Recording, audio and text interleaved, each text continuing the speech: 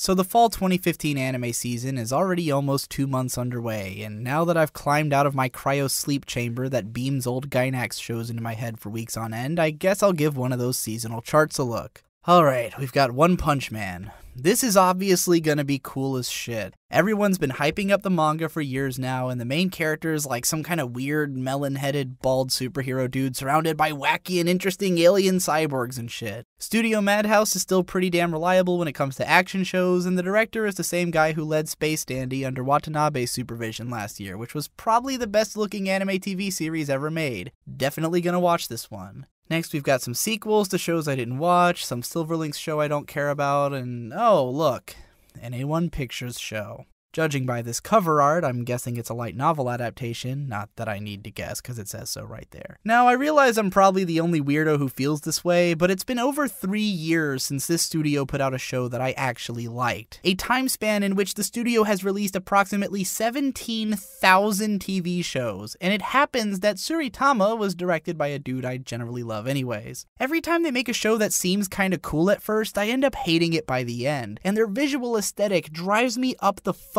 wall with how unappealing it is. My gut reaction when I see A1 Pictures and light novel is to stay the fuck away and never look back, which might seem a little closed-minded and dickish to people who don't get where I'm coming from. Justifying why I feel these stupid emotions is hard. It's not the kind of thing I can just explain away in one sentence or paragraph or informational video. It's not just one thing about these shows that rubs me the wrong way. It's a little bit of everything.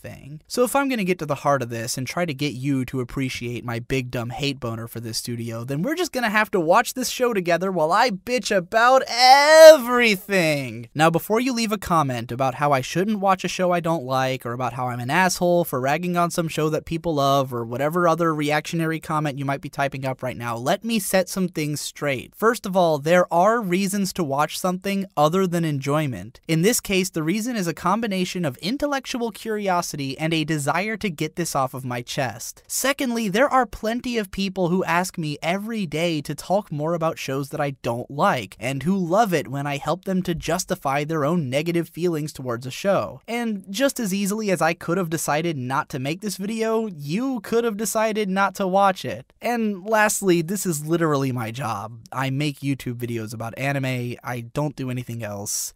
This is my life. So, now that we're all on the same page, let's head on over to Crunchyroll and fire this baby up. If you want to watch along with me, I recommend using this kick-ass crunchyroll.com/digibro link to sign up for an account, because if you do, then Crunchyroll will literally give me $5. You can tell I'm serious, because if I wasn't, then I would never recommend this show to anyone ever. Before we actually click on episode 1, let's take a look at that little poster they've got on the side to give us a sense of what this show's gonna be like. Every single thing about this poster puts me off immediately. We can tell that the main characters are in uniforms, since they've got the same color scheme and general look, which means that this show takes place in high school. Now, that's not a huge knock against the series, considering that like 95% of anime takes place in high school, but it brings along a set of expectations about what the setting and characters are going to be like. The uniforms are completely unrealistic and look nothing like anything that would ever be worn in a real Japanese school, and they've got this sort of sleek, almost sci-fi aesthetic to them, which means that this is not going to be just a high school, but a special school for abnormal people. The fact that both characters are holding some kind of spectral-looking weapon means that it's probably going to be a school where everyone has superpowers and which has some kind of school-sanctioned battling going on for some stupid-ass reason. Every season has at least 2 shows like this, and the fall season has 3 which are nearly identical. Moreover, the girl's uniform has an unrealistically tight little miniskirt that would break the dress code at any school which actually bothered to have uniforms, along with sexy thigh-high stockings that show off just a few centimeters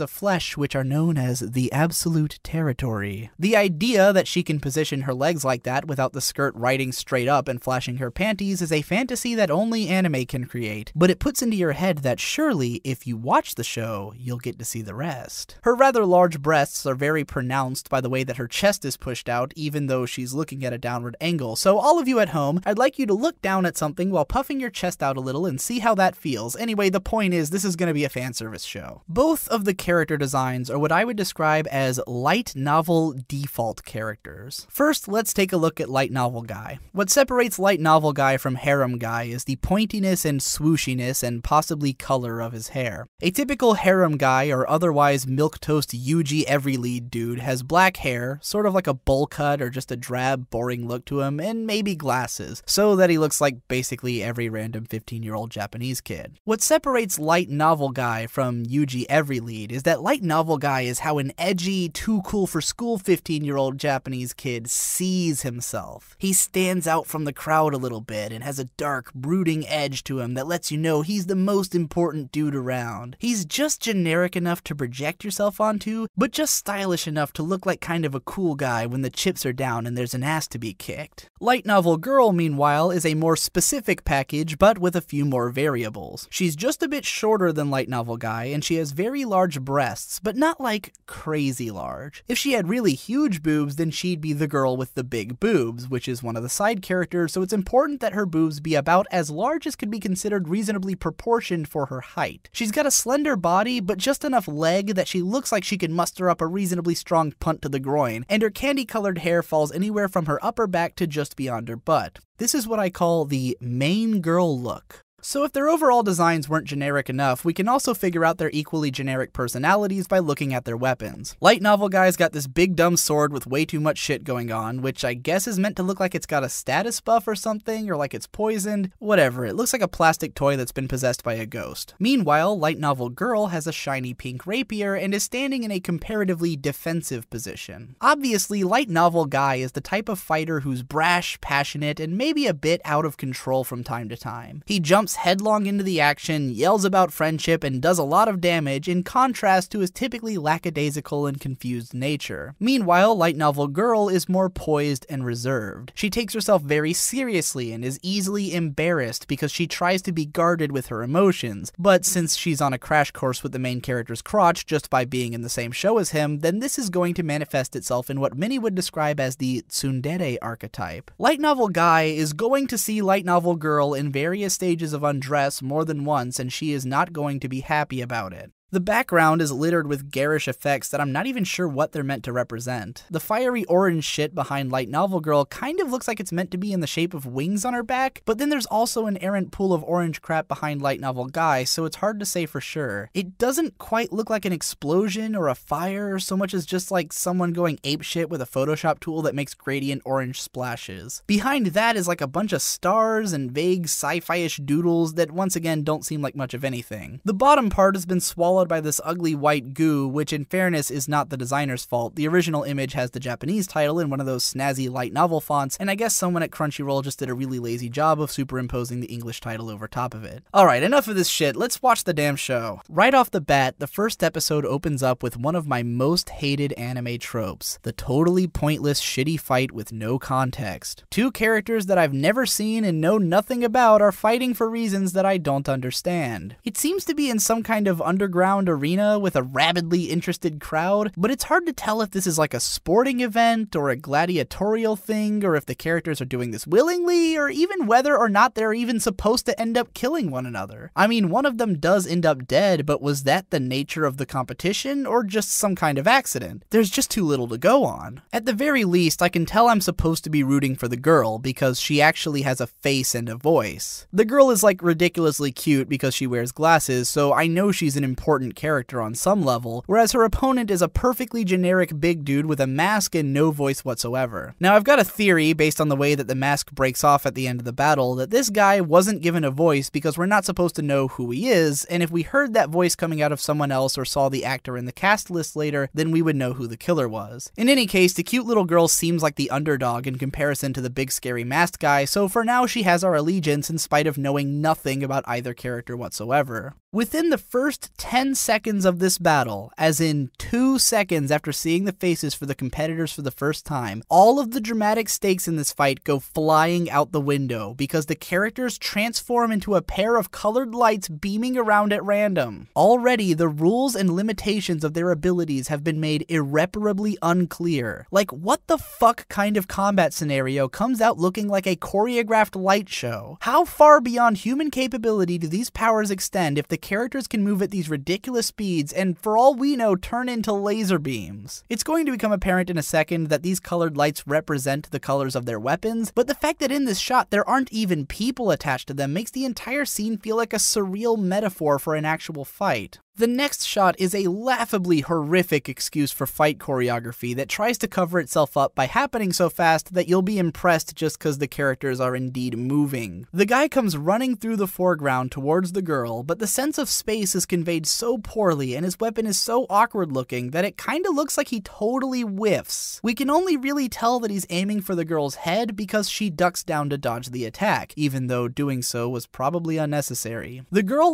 rocket boosts off to the right and then swings at the dude, but this time he ducks under it, which was probably unnecessary because the colored light representing the sword's arc is actually right where his head would be if not for the fact that it's in front of him and missed entirely. So the guy lunges at her, but wait, what the fuck just happened? Wait, go back, frame by frame. So in one frame, we see the girl's head start to move to the right, and then in the next frame, she's suddenly in a completely different pose and facing the opposite direction. The dude not only laughably misses his attack, but instead of lunging forward, his body apparently moves backwards, and then he jumps over another sword slash that looks like it wasn't even remotely close to hitting him anyways. After that, the camera just starts switching characters from foreground to background a bunch of times because as long as things are moving fast, they must automatically be exciting. And then we get some more ineffectual stabbing action before the girl goes in with her big yell. Now this moment where the guy knocks the girl's hand away is kind of alright, because it creates a tension dispersal and represents the changing tide in the battle to his taking control, but it's just followed by a bunch of other nonsensical disconnected frames. The whole thing finally wraps up in one of those big all or nothing attacks that always makes me wonder why, if the characters could bust out these super moves whenever they wanted to, they decided to save them for the end of the match when they're already exhausted. There's a clash of swords, a pan up to the weirdest light fixture ever, a hint at this mystery man's special powers, and then the girl is dead. From her last words, "I'm sorry, Ayato," you can pretty easily figure out that this girl is probably the main character's older sister, because who else would it be? The name has to be the main character's name, and the only person who would be around this age and give this much of a shit about him this early into the story would have to be his sister. Now, I don't think it's impossible to open up on a big, stupid, flashy fight scene and have it be an enticing way to start a show. Obviously, any amount of dialogue or setting detail which might clue us into the purpose of this fight would go a long way in making it more interesting, or even just if the fighting styles of the characters hinted at what kind of people they are, be that idealistically or culturally or just in the way they fight. Both of these characters seem to have the exact same superpower and nearly identical weapons. How boring is that? Lowering my standards about as far as I possibly can with regards to scenes like this, let's take a look at the nearly identical opening minute and a half of the Blackrock Shooter OVA. Once again, we've got a fight between two characters I've never seen and who have no dialogue, and the scene ends with one of them being killed. Their powers are so over the top that there's no sense of stakes or limitations, and a lot of it is just aimless sword swinging. But even this scene manages to intrigue me in a couple of ways. The location of the battle is like nothing I've ever seen before, and is gorgeously rendered with excellent cinematography. The characters are both pretty goddamn cool looking, and some of the animation cuts and fight choreography is downright stellar. Even the way that Blackrock Shooter's death is represented is a lot more artful and interesting than the spot coloring pool of blood. And let's address that too. When I watched this opening scene from the Asterisk War, I wasn't sure at first if it was supposed to take place in the past, or if it was colored this way just because the location was supposed to be a dark and dreary place. Black and white is like a universal film shorthand for flashbacks, but the scene isn't actually in black and white. It's just really heavily desaturated, but not so much that you can't tell that the girl's hair is supposed to be purple. The laser beams are still bright and colorful, which makes it seem like the location is just a really dark place and the swords are really bright. But then the blood is also really bright, which gives the impression that it was meant to look artsy and cool. It's like they couldn't decide whether they wanted to do like an artsy black and white spot coloring flashback scene, or like a more normal looking fight scene where you can still tell what the characters are supposed to look like and which still has the same general feel as the rest of the show. So they went halfway in both directions and made something that looks like shit. Now that I'm finally done talking about this stupid fight scene, we can let the camera pan up through all these weirdly esoteric shapes which don't seem like they're meant to be literal layers of the building where this fight took place, and then abruptly cut to this screenshot of the Sword Art Online opening theme. This has got to be the laziest possible visual shorthand for vague futurism. It seems at some point that the anime industry collectively decided that the inside of the internet is a stylish color gradient with a bunch of random particle effects and image tabs opened up across an ethereal plane of nothingness. Years of Hollywood films have conditioned us to associate random pictures of vaguely industrial buildings with exposition about the current state of humanity, and through a handful of helpful photographic screenshots, we learned that something called inversia drastically changed the world as we know it, apparently by way of a bunch of meteors falling on Tokyo. Continuing the theme of vague futurism, a CG globe with a bunch of random names on it and some weird hexagon with meaningless symbols attached to it apparently are meant to represent the shift in world powers. It looks more like an RPG stat graph. We are told that the inversia caused a shift in the moral principles of society for some reason, which only informs us that the people of this world should be completely unrelatable to us. This is a very important and accurate detail. I hope you've also figured out that the word inversia is a not at all clever reference to the idea that this incident inverted the nature of the world as it stood. This will not be relevant later on. Over the course of the following scene, the narrator informs us that the inversia led to a new race of people being born with superpowers called the Genestella, and that those people meet in this city called Asterisk in order to fight one another. But I want to break the rest of this scene down in more depth for what's happening visually, and I'm out of time in this video. Yes, it took me 15 minutes to make it 2 minutes into the first episode. Yes, this is going to be a long ride.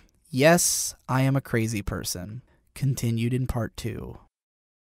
When I left off in the previous video, a handkerchief was floating through the air over an idyllic cityscape where fancy buildings are interspersed with luscious park reserves and Light Novel Guy makes a nice catch. A quick shot of Light Novel Girl informs us that the handkerchief is hers, and she seems to be upset about something. Now, if you're a genre-savvy anime watcher viewing this episode for the first time, then you probably already know what's about to happen. All you had to see was that the girl's shirt isn't buttoned up all the way, and you can guess that this scene is going to end in Light Novel Guy accidentally seeing her in her underwear as a result of his nice guy attempt to return her handkerchief. If you're like me, then you're probably halfway between rolling your eyes and being quietly impressed at the speed with which this show is rushing headlong into trashiness, but we'll put a pin in that for now. We get our first good look at Light Novel Guy and oh my god, it's Kirito! No wait. It's Inaho? It's hard to tell with these A1 Pictures characters because they all have the same fucking face. Seriously, there's like maybe 10 or so different face templates which this studio seems to use on every single character in the majority of their shows. It's crazy. Now look, I'm not one of those guys who thinks that anime characters all look the same. I can appreciate the subtle differences between, say, the characters in K-On! Versus the characters in Hyoka versus the characters in Hibike Euphonium. And I've seen evidence to the fact that when you switch these characters' faces around, they actually look really weird. But what happens when you put Kirito's face on Ayato? Oh. Or what about Inaho's face? Oh.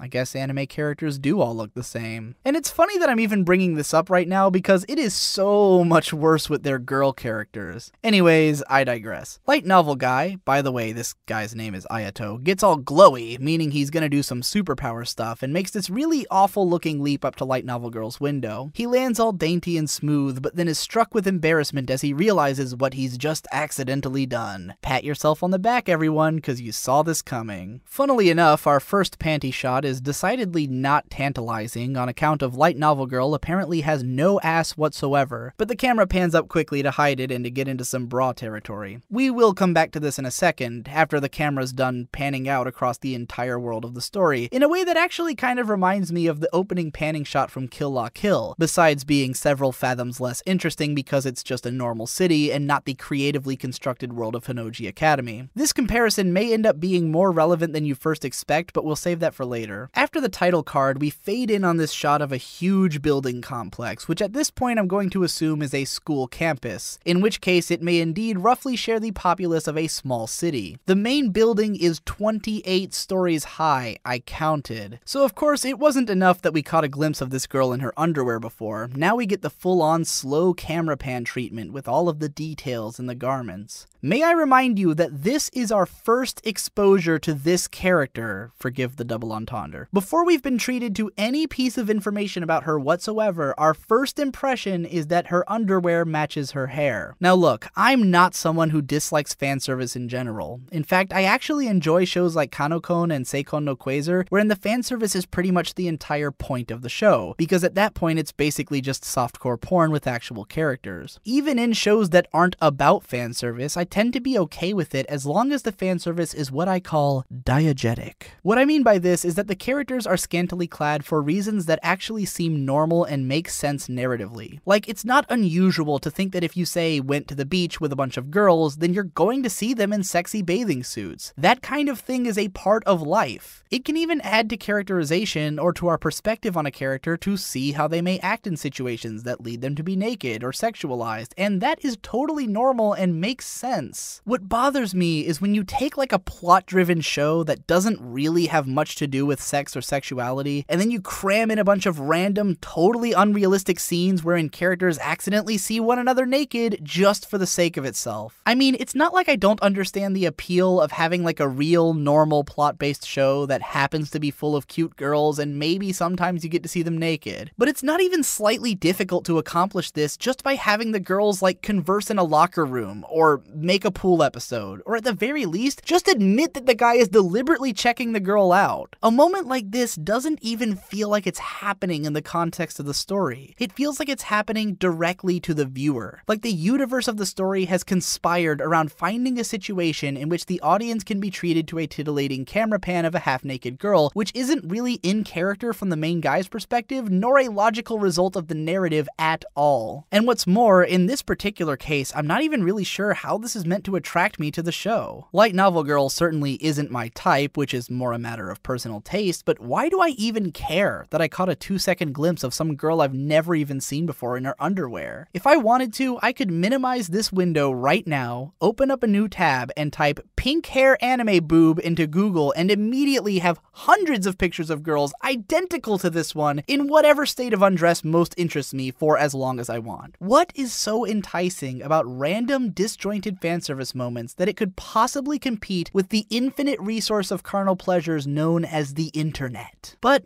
for the sake of argument, let's say that I live in a universe where the only source of entertainment in existence is anime, and my browser has been set to automatically load up Crunchyroll at all times and no other websites whatsoever. I'm still only a few clicks away from Kanokon, Recently My Sister is Unusual, Demon King Daimao, and So I Can't Play H, which all have a lot more fan service with actual nudity and better animation. If I'm specifically only into girls with long pink hair, I've got Shin Koihime Muso, R15, and Familiar of Zero right there. If I'm specifically interested in seeing fan service of a character voiced by Ai Kakuma, then I can watch Amagi Brilliant Park and Kanojo ga Flag Oraretara on the same site. The only thing that this scene provides me, which I can't get a better version of elsewhere, is fan service of a pink-haired girl voiced by Ai Kakuma. And if you're watching this show for such a specific reason, then you probably don't really give a shit about whether it's good or not. By the way, if you want to watch all of those shows, why not use my Crunchyroll link to sign up and make me some money? So Light Novel Girl reacts about how you'd expect, and we watch her change into her weird illogical school uniform as Kirito explains his reason for being there. As soon as Light Novel Girl hears this, she makes the fastest transition from Tsun to Dere that I think I've ever seen, lowering Inaho's guard and making her look like kind of a reasonable person. On a side note, it sure was considerate of the school to provide their students with uniforms that conform perfectly to the contours of their ass. I bet that's real comfortable. Of course, the idea that Light Novel Girl is actually a reasonable character is nothing but a false promise, and as soon as she remembers her purpose in the story, she immediately flips into attack mode and destroys her own living quarters. Like, what else is this shot meant to communicate if not that she has literally blown up her entire apartment because some guy to whom apparently she is incredibly grateful happened to see her in her underwear for a second. It's a good thing this show takes place in a world where everyone's moral principles are different from ours, or else this behavior would seem completely irrational. Now, you've probably figured out at this point that I'm not going to offer this show a whole lot of compliments. That's not what any of us are here for anyways. But while we're on this shot of Light Novel Girl's cocky smile, I'd like to give it credit for the one thing that I do think was handled alright by this show.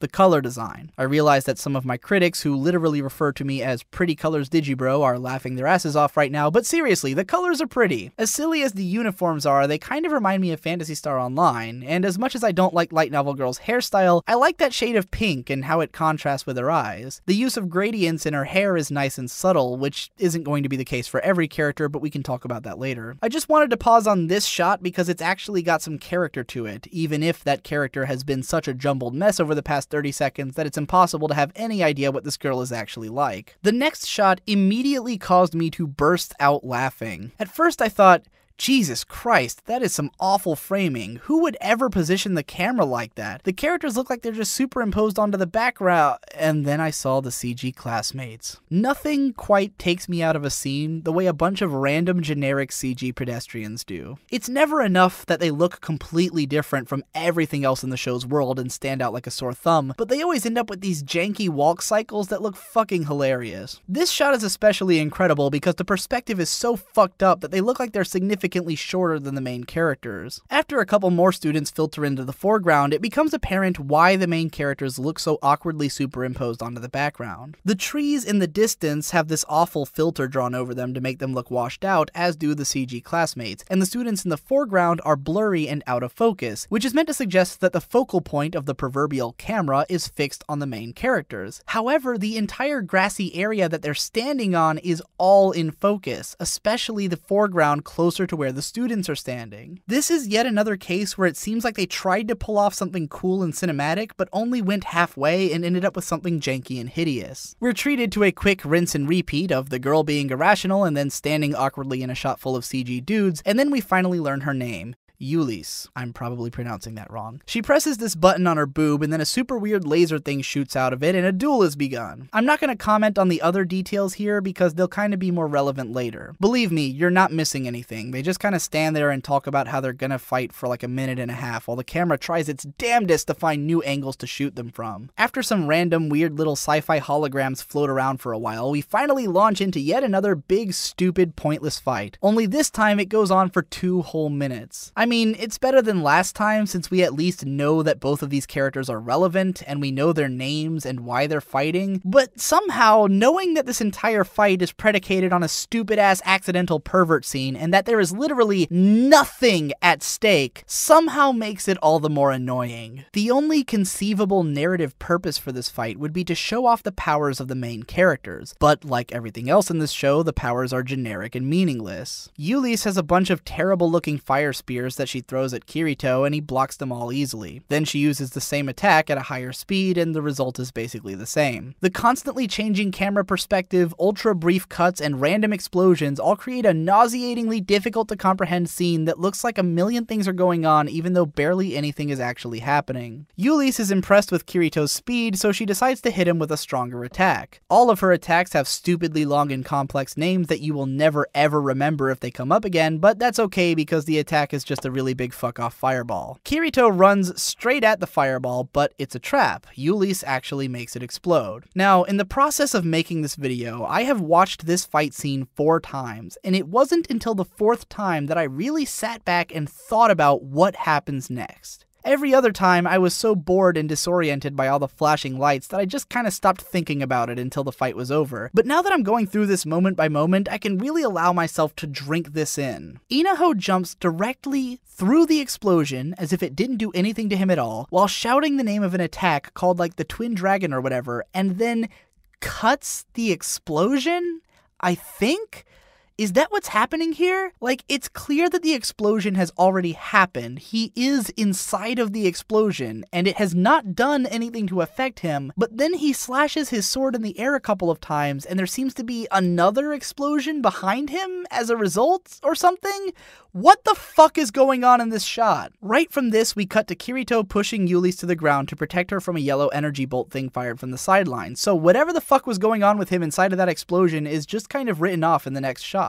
I'm willing to bet that no one even noticed how utterly and weirdly stupid that fight scene actually was. So many things were moving around so quickly, and there was so much visual stimulation that the entire thing just kinda turned into white noise. And it's not until that moment when Ayato pushes Yulis to the ground that you wake up from your trance and realize that the episode is still happening. Considering that all of those enormous explosions didn't even manage to scorch the grass in the place where the characters were just fighting, you could be forgiven for mistaking that entire scene for a fever dream that you had after passing out during the prior 2 minutes of characters standing around. It was right around this point, in my first viewing of this episode back when it came out, that I stopped watching the show. After 7 minutes of nothing but irritating, generic, and boring scenes, this utterly meaningless action sequence finally lost me to the point that I got out my phone and started tweeting about how shitty and boring the show is, and I think I left it running for like 3 more minutes before I finally shut it off. At this point, you probably have a pretty solid general sense of what goes through my head when I'm watching a show like this. The kind of relentless scrutiny that builds up and breaks a show for me so quickly that I just can't take it anymore. But, my dear viewers, if you'll have me, then this is not the end. I did not make this video to explain why I dropped the Asterisk War. I made it so that I can slowly try to get to the heart of all the things that bother me so much about shows of this nature and about the works of Studio A1 Pictures. In pursuit of this, I have already watched all of the 7 episodes of the Asterisk War which have aired at the time of this writing, and believe me,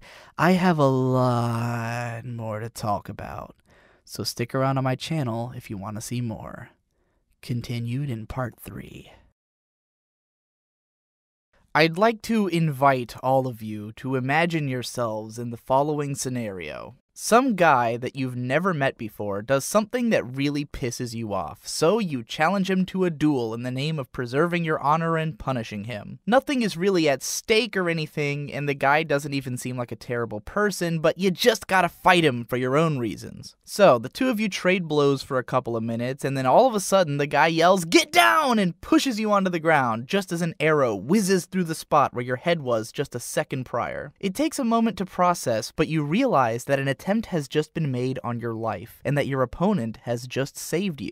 Now, given the situation, which of the following actions do you take? Number 1, immediately jump to your feet and try to uncover the source of the previous attack, and if possible, hunt down and put a stop to your assailant. Number 2, call on the huge crowd of people who have gathered around your fight to identify and attempt to grab the attacker before they escape. Number 3, immediately try to evacuate the area and to hide somewhere that won't leave you prone to an incredibly likely second attack. Or, number 4, realize that your opponent has accidentally groped you and immediately disregard the attack on your life in order to get flustered. If you chose option number 4, then it's likely that your moral principles have been inverted. So after Yulis is targeted by some attacker off to the side, not a single person does a goddamn thing about it or even addresses it over the course of the entire episode. The crowd just stands around dumbfounded, and the student president comes walking out all nonchalant to cool the heads of the fighters instead of trying to pursue the assailant. The show manages to get away with introducing her this way because we don't know who she is or what she can do yet. But if you come back to this scene knowing that she's one of the most powerful fighters in the academy, extremely protective of the Academy students, and more than capable of hunting down and capturing this very target in a later episode, then this scenario looks amazingly contrived. It was around this point, when the yellow energy arrow thing hit the ground, that a lot of questions popped into my head about how these powers work exactly. In the opening fight scene, we saw a lot of dodging and blocking attacks, and we never really saw the attack that ended the battle, but we at least confirmed that these weapons can be used to kill someone. However, when Yulis blows up her apartment and then creates a huge explosion right in front of Kirito, it doesn't cause any harm to him whatsoever. As a genre-savvy anime watcher, I found myself assuming that this show follows some kind of logic where energy and projectile attacks aren't really all that heavy on damage, whereas close-range bladed attacks are a lot more lethal. Not that there's really any logic behind this, but when you watch enough anime, your brain just kind of accepts it. So this leads me to the question of whether or not the yellow arrow attack was meant to be lethal or merely to do damage. After all, we just watched a bunch of projectiles and explosions be completely useless, and those were coming from the 5th most powerful fighter in the entire school. So unless the assailant is even more powerful than Yulis, then there's no reason to assume that the attack would have done any damage, unless we're meant to assume that the kind of attacks which Euless used were inherently non-lethal, whereas this type of attack is inherently lethal. See, this is why we need to have some sense of rules or limitations when it comes to random fantastical superpowers, so that pedantic assholes like me don't get hung up on trying to understand what those powers are capable of. Considering that Euless becomes more concerned about her accidental groping than she does about the attack, I can't help feeling like maybe the attack wasn't actually supposed to be that big of a deal in the first place.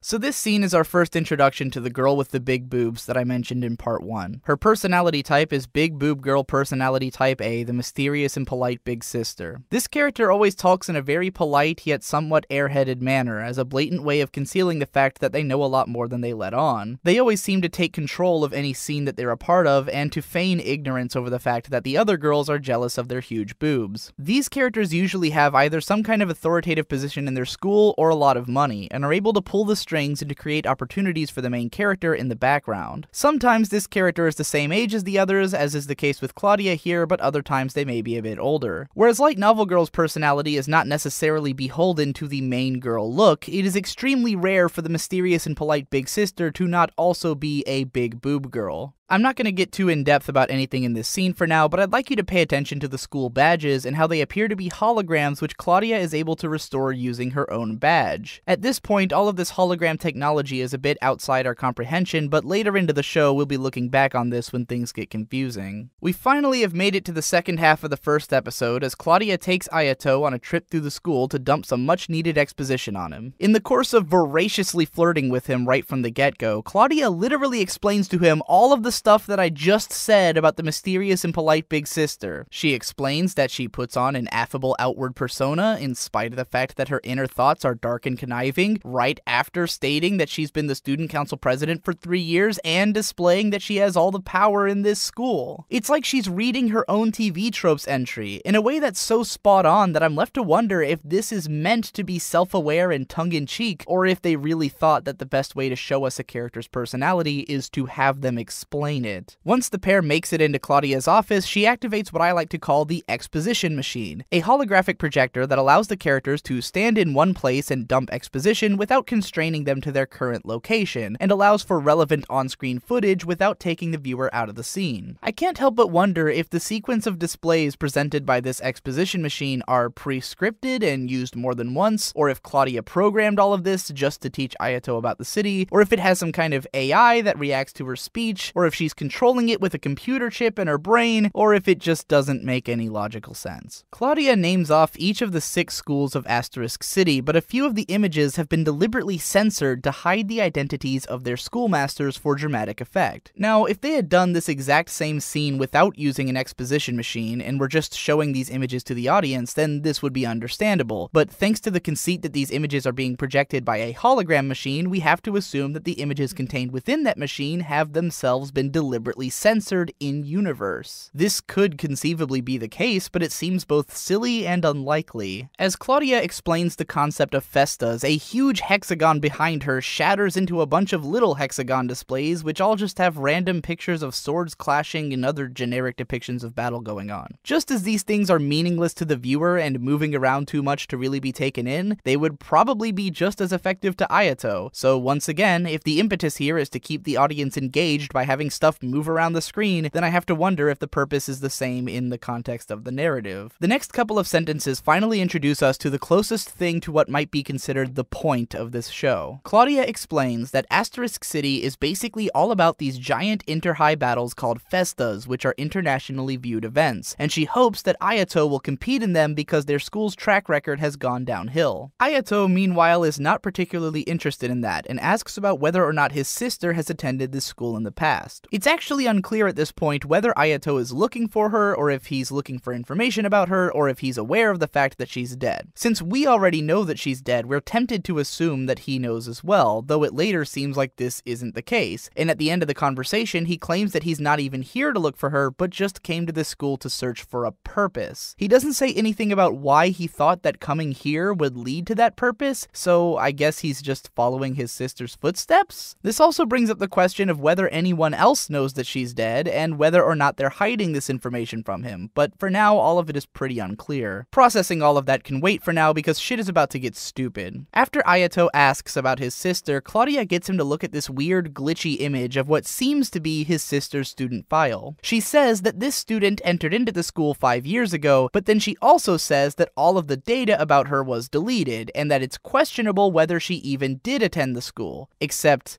all of the data wasn't deleted because that right there is in fact data, which suggests that she did in fact attend this school, because why the fuck else would this file exist, and why would it say that she was a student? Moreover, what in the name of God is up with the file itself? Like, if all of the other data about her was deleted, then how come this one is just fucked up looking? Why does it seem like this image has some kind of glitch or virus when the rest was totally deleted? Was this image left on purpose in order to create a trail or a clue for someone?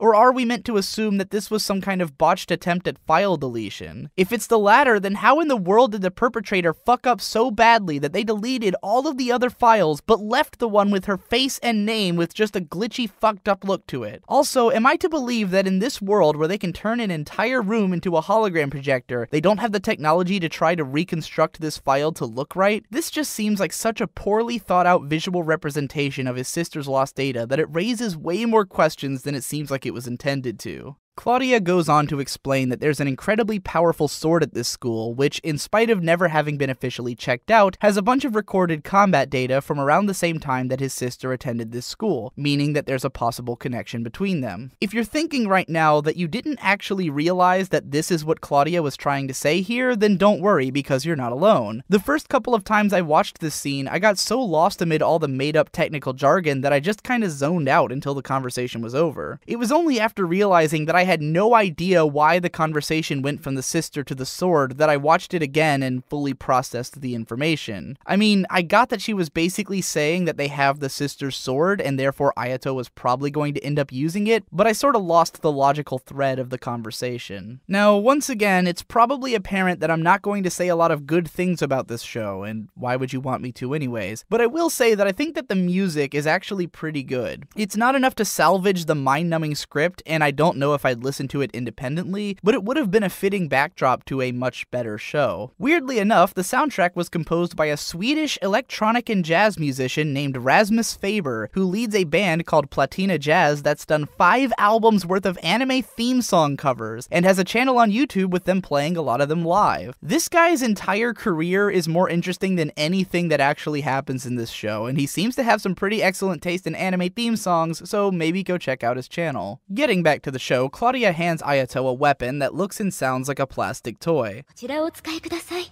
ありがとう。あ、そういえば、どうしました？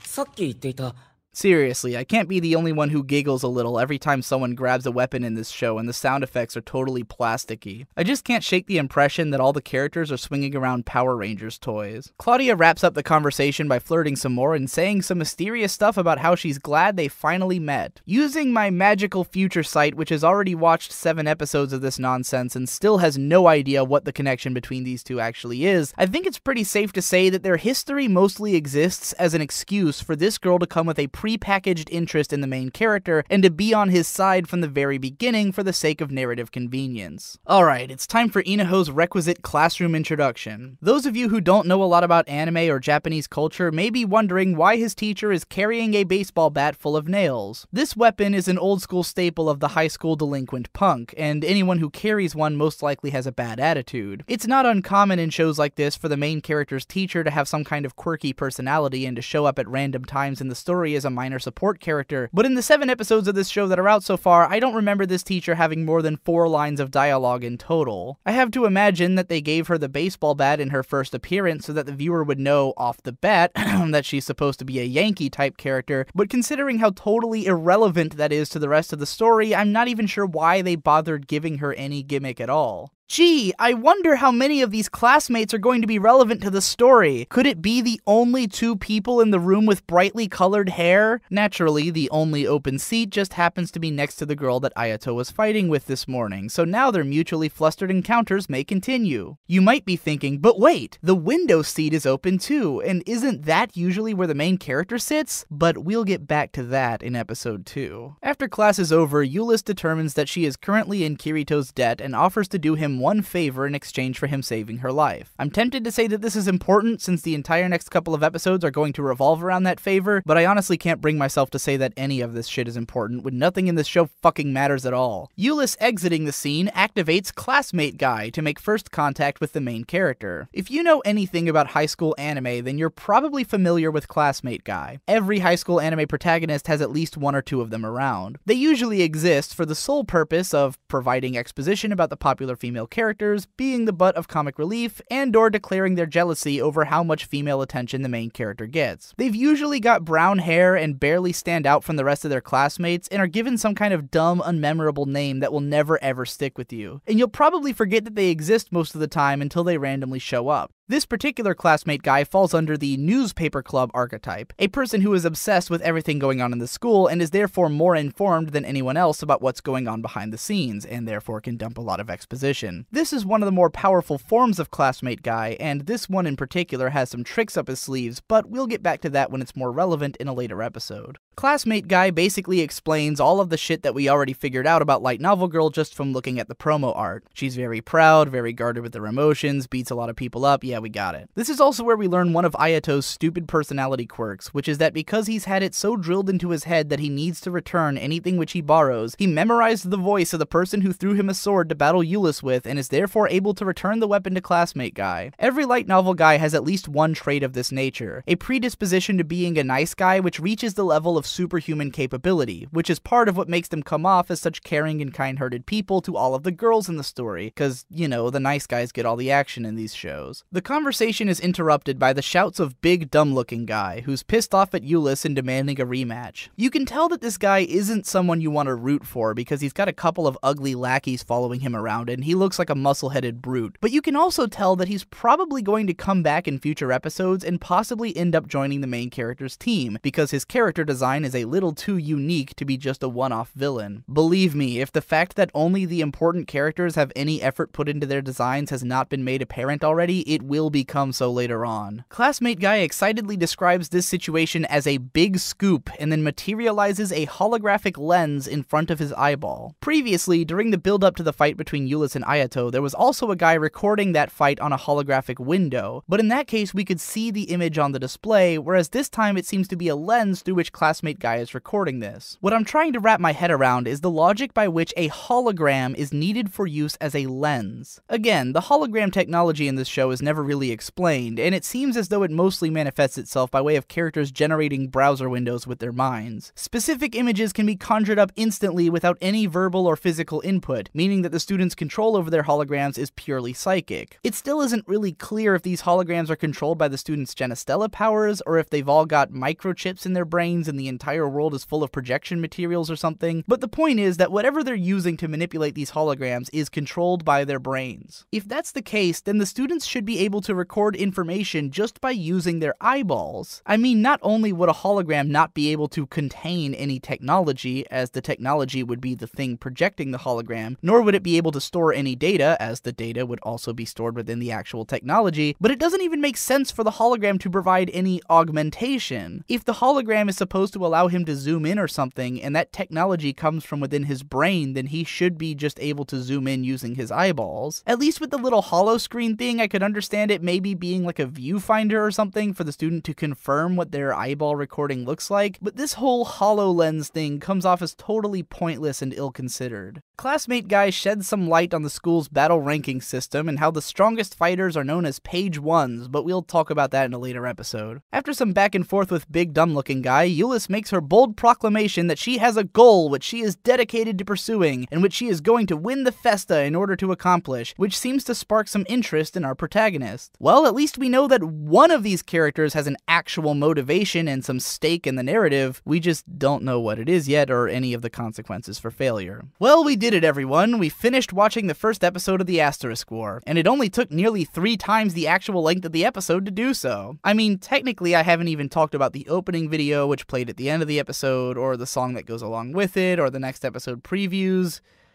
So I guess our work is cut out for us. Continued in part 4.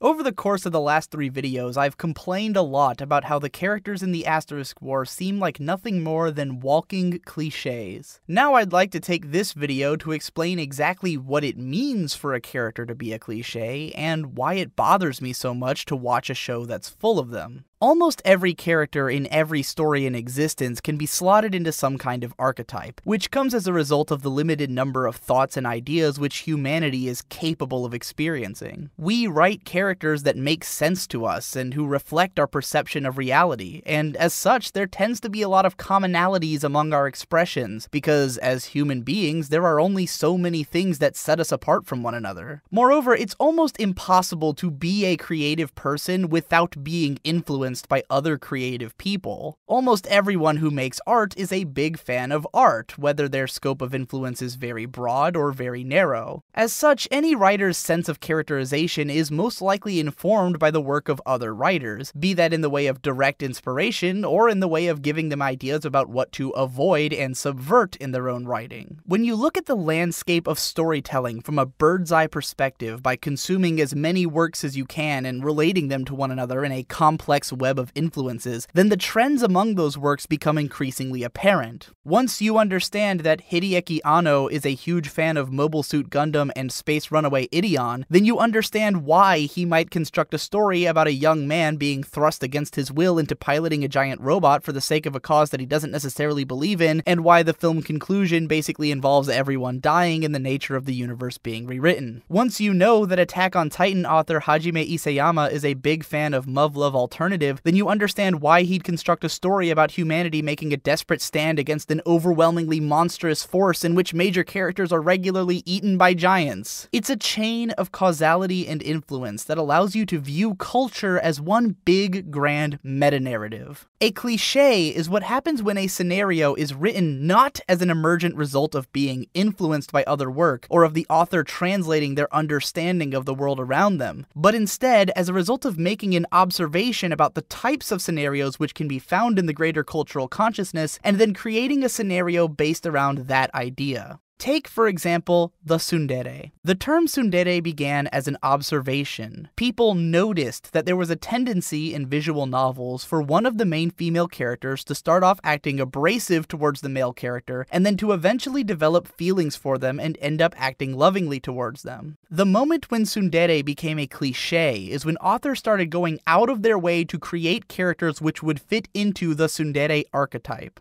Now, I don't think it's impossible to write a good tsundere character while being aware that you are in fact writing one. It's more a matter of your approach. To me, the easiest way to tell a good character from a cliché one is to ask yourself the simple question, why does this character act the way that they do? For example, Louise from Zero no Tsukaima starts off acting abrasive towards the main character because she's generally a prideful, insolent, angry, and sensitive rich girl who spends most of her time pissed off at everyone. Her personality gradually changes as a result of the main character's influence, and she finds herself falling in love with him, but let's take a step back and ask ourselves why she acted that way in the first place. We understand from the beginning that even though she comes from a noble and important background, Louise is possibly the weakest magician at her school, and this disconnect between her prideful upbringing and the constant source of ridicule that is her powers causes her to understandably develop a complex about it. As the series continues, the more that we learn about her family and her past, the more her attitude just kind of makes sense as the result of her surroundings. Whether you find her personality to be tolerable or not, I think that Louise is a pretty well done tsundere character for this reason. Now, let's take a look at Euless from the Asterisk War. Like Louise, she's known for acting abrasive and insolent towards her classmates and getting into fights, and we see in the first episode that she's very sensitive and prideful. Likewise, her personality is changed by the main character, and she very quickly begins to develop feelings for him. So let's ask the big question again. Why did Euless act the way that she did in the first place? In episode 3, we learned that when Euless was a kid living as a princess in another country, her life was saved by a bunch of kids from a local orphanage, and she spent a lot of her time hanging out with them afterwards. She decided to come to Asterisk City so that she could win money and put it back into the orphanage, and she seems to harbor a deep grudge against the world, and against this city in particular, for its callousness and its reliance on money. However, while this explains her motivations, it doesn't really tell us anything about how she became the kind of person that she is today. We don't really get a sense of what she was like before or after meeting these orphaned kids, or if she might have changed after coming to the city. We really don't know much of anything about her besides the surface level details of her personality and the broad strokes of her endgame motive. Now, I don't think that every character needs to be given an extensive backstory in order to sell us on the idea that they are who they are for a reason. Another method is simply to reinforce the character's personality throughout the narrative. It's not until episode 9 of Toradora that we learn some of the reasons for Taiga's bad attitude and solitary, clumsy living experience, but we get a pretty firm grasp of her character by the end of episode 2. We more or less understand who she is and what she's going through and the difficulties created by her situation, so that even if we don't know exactly how she became this way yet, we can appreciate how much she changes when she starts being influenced by her friends. Meanwhile, our entire understanding of what kind of person Euless had been before the intervention of the main character comes from a couple of accidental pervert scenes and one little explanation from classmate guy. In fact, we're only informed of the idea that she's known for being hard-nosed towards her classmates after we've already seen her softening up towards the main character as early as their introduction. Her dere is built directly into her sun. We never once get to see what Euless was like before the beginning of her transition into the person that she is by the end of episode 4. Oh, and yeah, the transformation only takes like 4 episodes, but we'll talk more about that later. All of this gives me the impression that Euless was written as a tsundere first and as a character second. She was built from the ground up to be a girl who would start off with an antagonistic demeanor towards the main guy, and then to eventually soften up and fall in love with him. Any other aspects of her personality feel like window dressing to the core idea of her being a tsundere, and as a result, nothing about her character resonates with the audience. The only appreciation that you can have for her is on the database level, by recognizing her place within the tradition of the tsundere archetype, and possibly having a categorical attraction to that archetype as a whole. This problem of recognizing the characters as cliches first and as characters second is pervasive throughout the entirety of the series, and is why it's so baffling and hilarious that Claudia reads off her own TV tropes entry during her first on-screen minute in episode 1.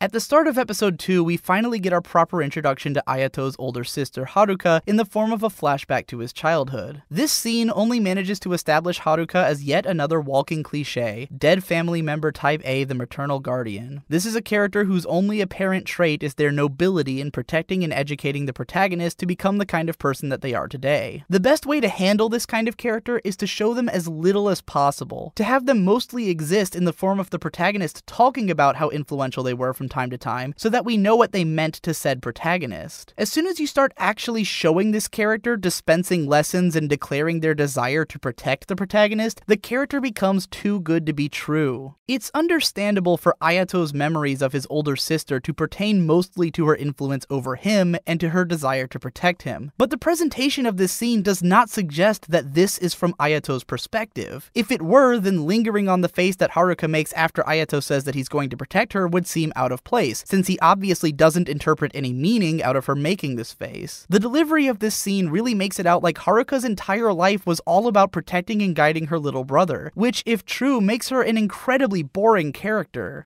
In Fullmetal Alchemist, the mother of the main characters was dead from the beginning, and the brothers often remembered her as a caring and kind mother whose death and their attempt at resurrecting her were the inciting incidents of the story. However, what eventually made Trisha Elric interesting was that she never quite got over the departure of her husband or was able to be completely happy with her life as a solo parent. It was in recognizing how hard her life had become and trying to make her happy again that the brothers began developing their alchemy powers and learning to become stronger as individuals. Even though we we barely knew anything about Trisha, we had some idea of the fact that she had a life and feelings outside of taking care of her children, and that realizing this was a huge part of those children coming into their own as responsible people. In contrast, what Ayato remembers about his sister is that she was always trying to protect him, and what he takes away from that is that it's his job to try to protect someone he cares about as well. Like the Elric brothers, Ayato wanted to protect his maternal figure, but unlike them, he doesn't even know yet that he failed to do so. Whereas the Elric brothers had to confront the real meaning of being a protector and the sacrifices that come with caring for someone before the death of their parent in the beginning of their journey, Ayato only learns the basics, that protecting someone is the way to go, and he doesn't even know what his sister eventually sacrificed in order to protect him. He will never have the opportunity to see his sister in another light, and neither will we. Moreover, the narrative has no intent of punishing him for the shallowness of his ideals. Ayato is so fucking overpowered that protecting the people he cares about is the easiest thing in the world. Like everyone else in the Asterisk War, Haruka's existence seems like it was intended to fulfill a narrative purpose more so than anything else. She exists so that Ayato can have a guardian figure who is responsible for his sense of morality and even possibly for his combat abilities, as well as to facilitate a mysterious connection between Ayato and the school. Her personality is only revealed in as much as what is necessary in order to fulfill these narrative goals. It's entirely possible that we may one day learn about Haruka's personality and motivations in more depth, but given the overall dearth of creative ideas in this series so far, I would be absolutely fucking shocked if such a thing were to happen.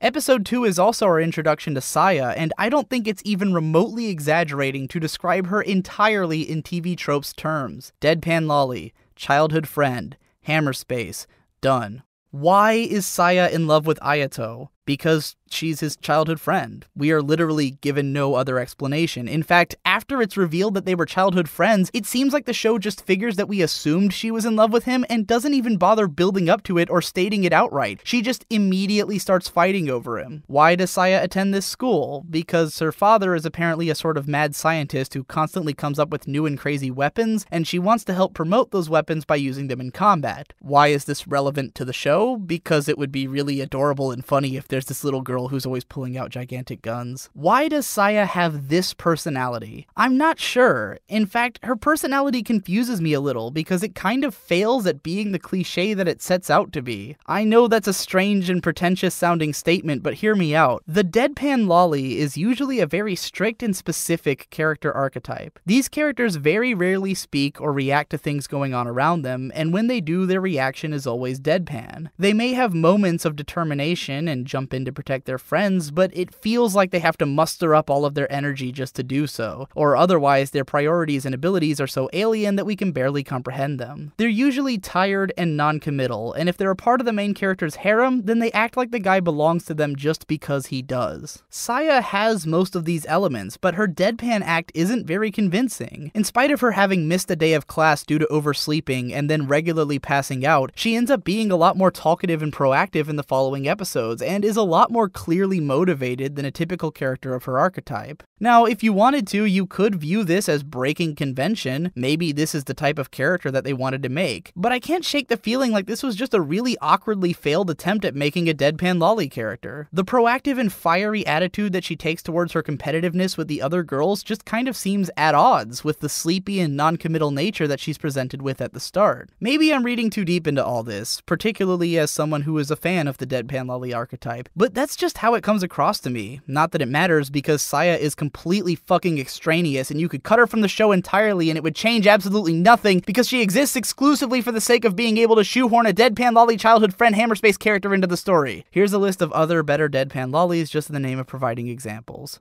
Now, I don't necessarily think that a viewer needs to be able to recognize these cliches or to be able to provide examples of other characters who follow the same archetypes in order to recognize that these are cliched characters. Even if you've only seen a handful of different anime series, you will probably suspect that these are not the most interesting or unique characters in the medium, because all of them have so little in the way of personality or motivations. They aren't the kind of characters that you easily connect with or understand, and if you've even heard the word tsundere before, then you could probably figure out that Euless is one of them. However, I do think that the more familiar a viewer becomes with these cliches, the more annoying they become. I think if you challenged me to try and name 100 tsundere characters in less than 20 minutes, then I would be able to do so with time to spare. I have seen tsundere who were the main characters of some of my favorite anime, such as Taiga from Toradora. I heard the term for the first time in 2007 when I was being disappointed in characters like Shana and Nagi Sanzanin, and I've seen characters following this archetype from before the term even existed, like Akane from Ranma 1/2, or even, to an extent, Yukino Miyazawa from Kare Kano, one of my favorite anime characters. I've seen decent tsundere like Asuna and Misaka, and I've seen terrible cliché tsundere from, nearly everything this season. Every single time I see a new tsundere, that tsundere is going to be compared to every other tsundere that I've seen before. Is she as complex and interesting as Asuka Langley? Is she as cool and likable as Makise Kurisu? Is she as hot as Suzumiya Haruhi? Probably not. This is why it bothers me so much to watch a show full of cliché characters. Not only have I seen it all done elsewhere, but I've seen it all done better. I liked Claudia more when she was Tomoe Mami. I liked Euless more when she was Kashiwazaki Sena. And I liked Saya more when she was the last remaining original. I mean, when she was Ezumori Nozomu. It's bad enough that the characters in this show are a bunch of one-note, boring pieces of cardboard that I can't relate to. But when you throw in that I've seen a million other characters exactly like them but better, it just becomes insurmountably tiring. And I haven't even really talked about the main character guy yet, but we can dig into him a little more when we get back to following the show in chronological fashion, because apparently I'm still watching this shit. Continued in part 5.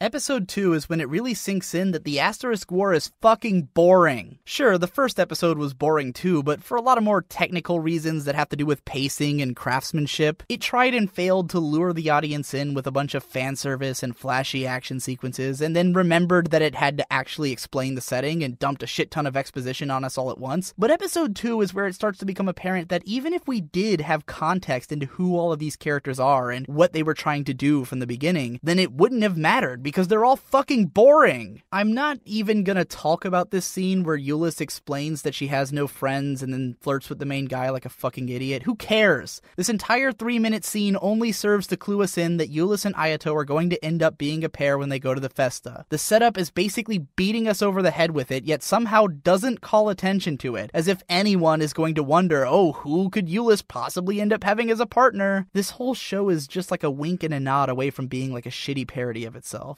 Not long after we see Euless laughing at Ayato, and he says how he's surprised at her for laughing, she then responds to his greeting at school, and everyone loses their shit. I explained this in the last video, but it's really difficult to care about the idea that Euless is changing into a decent person when we didn't really know shit about her in the first place, and we never really got to see what she was like in class outside of what we were told during the exposition. Then Saya wakes up. So remember when Ayato didn't sit in the window seat and it was like, whoa, he's not in the window seat? Well, that's because they had a more insidious plan in mind. The whole surrounded on all sides by relevant characters plan. The window seat just happens to be occupied by the other character with candy-colored hair, and she just happens to be Ayato's childhood friend for no adequately explained reason. How long ago was she his friend? What kind of friend? Where? Were either of them broken up about it when Saya moved away? Saya doesn't seem to react all that much when she notices Ayato, but like 5 minutes later, she's apparently in love with him to the point that she fights over him. Again, it's hard to believe that this show isn't some kind of shitty meta-commentary like Saekano. Saya says that she has her own motivations for coming to the school besides the fact that her father asked her to, but they are a secret, just like every other potentially interesting fact about any of the characters. You know, typically, when you want the audience to get interested in a character, you start by letting us understand their motivations and personality so that we get invested. And then, when you put them into dangerous situations wherein their careers and lives are at stake, then we feel tense and excited, teasing us that there's a possibility that maybe one day the character will reveal themselves to be interesting only means that the show's gonna be fucking boring until then. When asked about her absence the previous day, Saya explains that she overslept. I guarantee you that we will never actually see her miss another day of class in the entire series. I say this because I'm less convinced that she missed class because she's the kind of character that would sleep through class regularly, and I'm more convinced that the writers didn't want to introduce her during the first episode when they were busy setting up the other characters, and needed an excuse for why she wasn't there during the previous classroom scene. Yeah, that's right, the writers are using the character's excuse for why they missed school as their own excuse for why the character missed school. If that ain't meta, I don't know what is. You know, I usually love these kinds of deadpan characters, and I appreciate Shiori Izawa's vocal performance, but Saya just is not all that endearing. For a deadpan character, she's not that deadpan, and for a mimetic comedy character, she's not that cute or funny. I can't stand the way the gradients in her hair look, or the random mishmash of colors in her accessories. So, her hairpiece is yellow, but the cuffs and undershirt are pink, and she's also got a tie. I feel like the pink or the yellow would have worked with her blue hair individually, but altogether it's just kind of a clusterfuck, and the pink undershirt just looks terrible in general. Not to mention that all of it clashes with the bright green line in the middle of the uniform. I should have asked this back when Classmate Guy was introduced, but why the hell is the dress code so flexible in this school anyways? What's the point of having uniforms if you can just change the uniform? Ever since Hibike Euphonium, my tolerance for this shit has been rapidly decreasing. After class is over, Euless gets ready to take Ayato on a tour of the school and town that I didn't talk about before because it was boring, and then everyone just stands around in the classroom forever while the girls act like a bunch of catty, flirty bitches. That's not me being misogynistic, it's just how the show treats its female characters. A bunch of catty, flirty bitches who've got nothing better to do in their life than fight over who gets to serve some shitty, boring guy. If this is supposed to be an escapist fantasy or something, then I really want to know what guy's fantasy is to be constantly fought over by a bunch of annoying, boring dumbasses. So then Euless gives Ayato and Saya the tour of the school, and all I could think was, why the fuck do I have to see this? None of these locations seem like they're going to be relevant at all in the future, and the way the scene is edited just doesn't give any sense of where they are in relation to one another anyways. I get that this scene is mostly played up as a joke, since Saya ends up being the one who's impressed with all the faculties, and the joke is that she would have made a really shitty tour guide to begin with, but imagine how easy it would have been to make this scene more interesting. This show takes place in a futuristic sci-fi world, and they decided to show us a fucking cafeteria. Why not have her show him the training facility, which we'll be seeing them use in episode 5, or the room with all the scientists and the weapons and shit, which comes up later in this very episode? Anything would have been more interesting than 3 boring-ass locations as the setup to some dumbass joke that means nothing for the plot of the episode. Ayato just fucks off afterwards to get drinks, and none of it mattered at all. While Ayato is away, Euless and Saya get back to arguing over who his dick belongs to, and Saya drops some hints that Ayato is supposed to be crazy strong, if we hadn't realized already. Then the pair gets attacked by the yellow arrow assailant again, and this time we see that it's a guy in a fucking hood.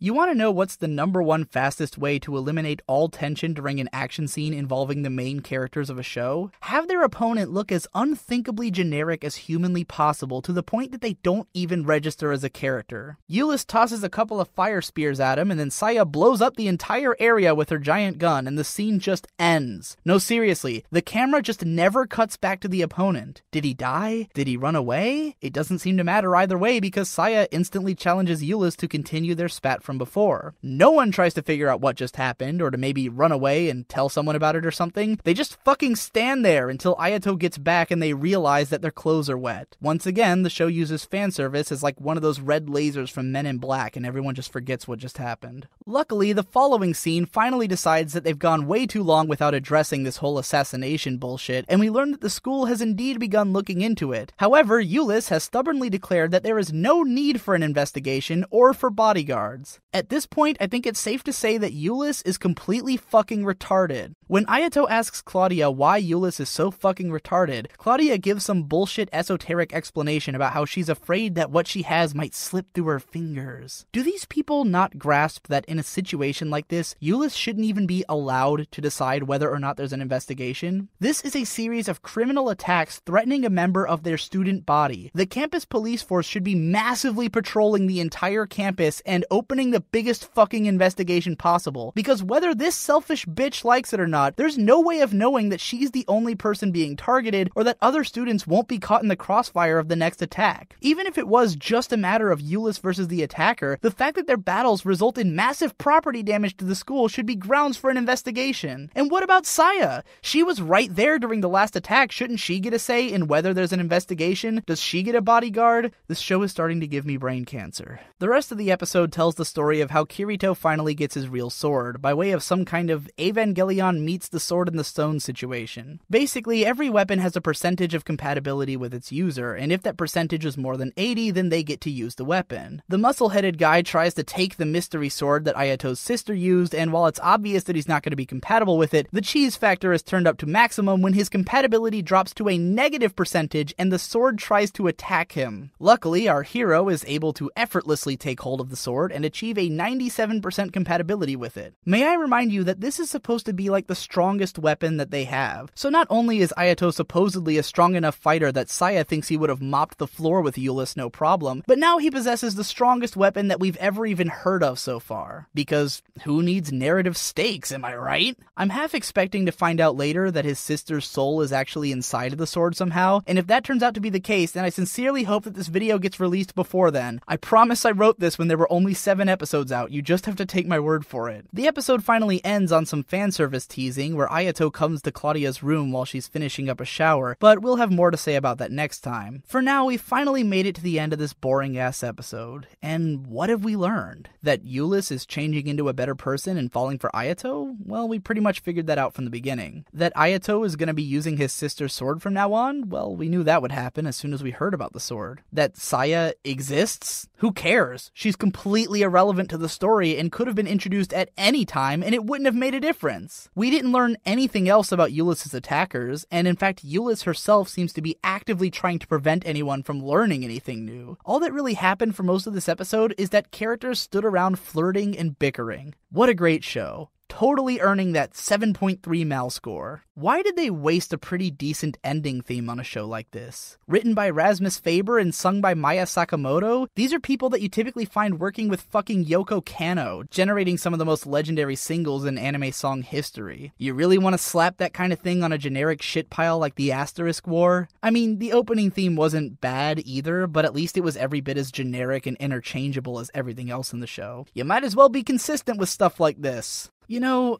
looking back on this episode, it really starts to sink in just how cynical and half-hearted this entire production feels. Like how it really does read like they're just throwing action scenes in for the sake of having them, and then using fan service to sweep under the rug how totally incomprehensible those scenes actually are. Maybe I'm so inclined to believe that Saya's like some kind of weirdly botched attempt at making a deadpan character because everything else is so weirdly botched in the same kind of way. It's like the show just takes for granted that you get where it's coming from. Euless and Ayato are given exactly 3 encounters before the one in which Euless starts fighting over him. The accidental pervert scene resulting in a duel, the scene where they meet in class, and then the scene where he talks to her after dealing with the muscle guy. In all of these encounters, Euless is continually abrasive and argumentative with him, but immediately won over by his kind demeanor. Then one scene later, she's doing her makeup in preparation for showing him around the school, and then gets into a territorial argument over him with her classmates, one of whom we learn is in love with him at that exact moment, and the other who started flirting the instant she saw him. Think about that. Euless is the only character with any kind of explicit moment in which she develops an attraction to the main character, and half of our understanding that she's fallen for him comes from our genre-savvy awareness that she's a tsundere. This show starts having its girls argue over the main guy before even bothering to explain the fact that any of them are in love with him, or why that might be the case. It's just taken as a matter of fact.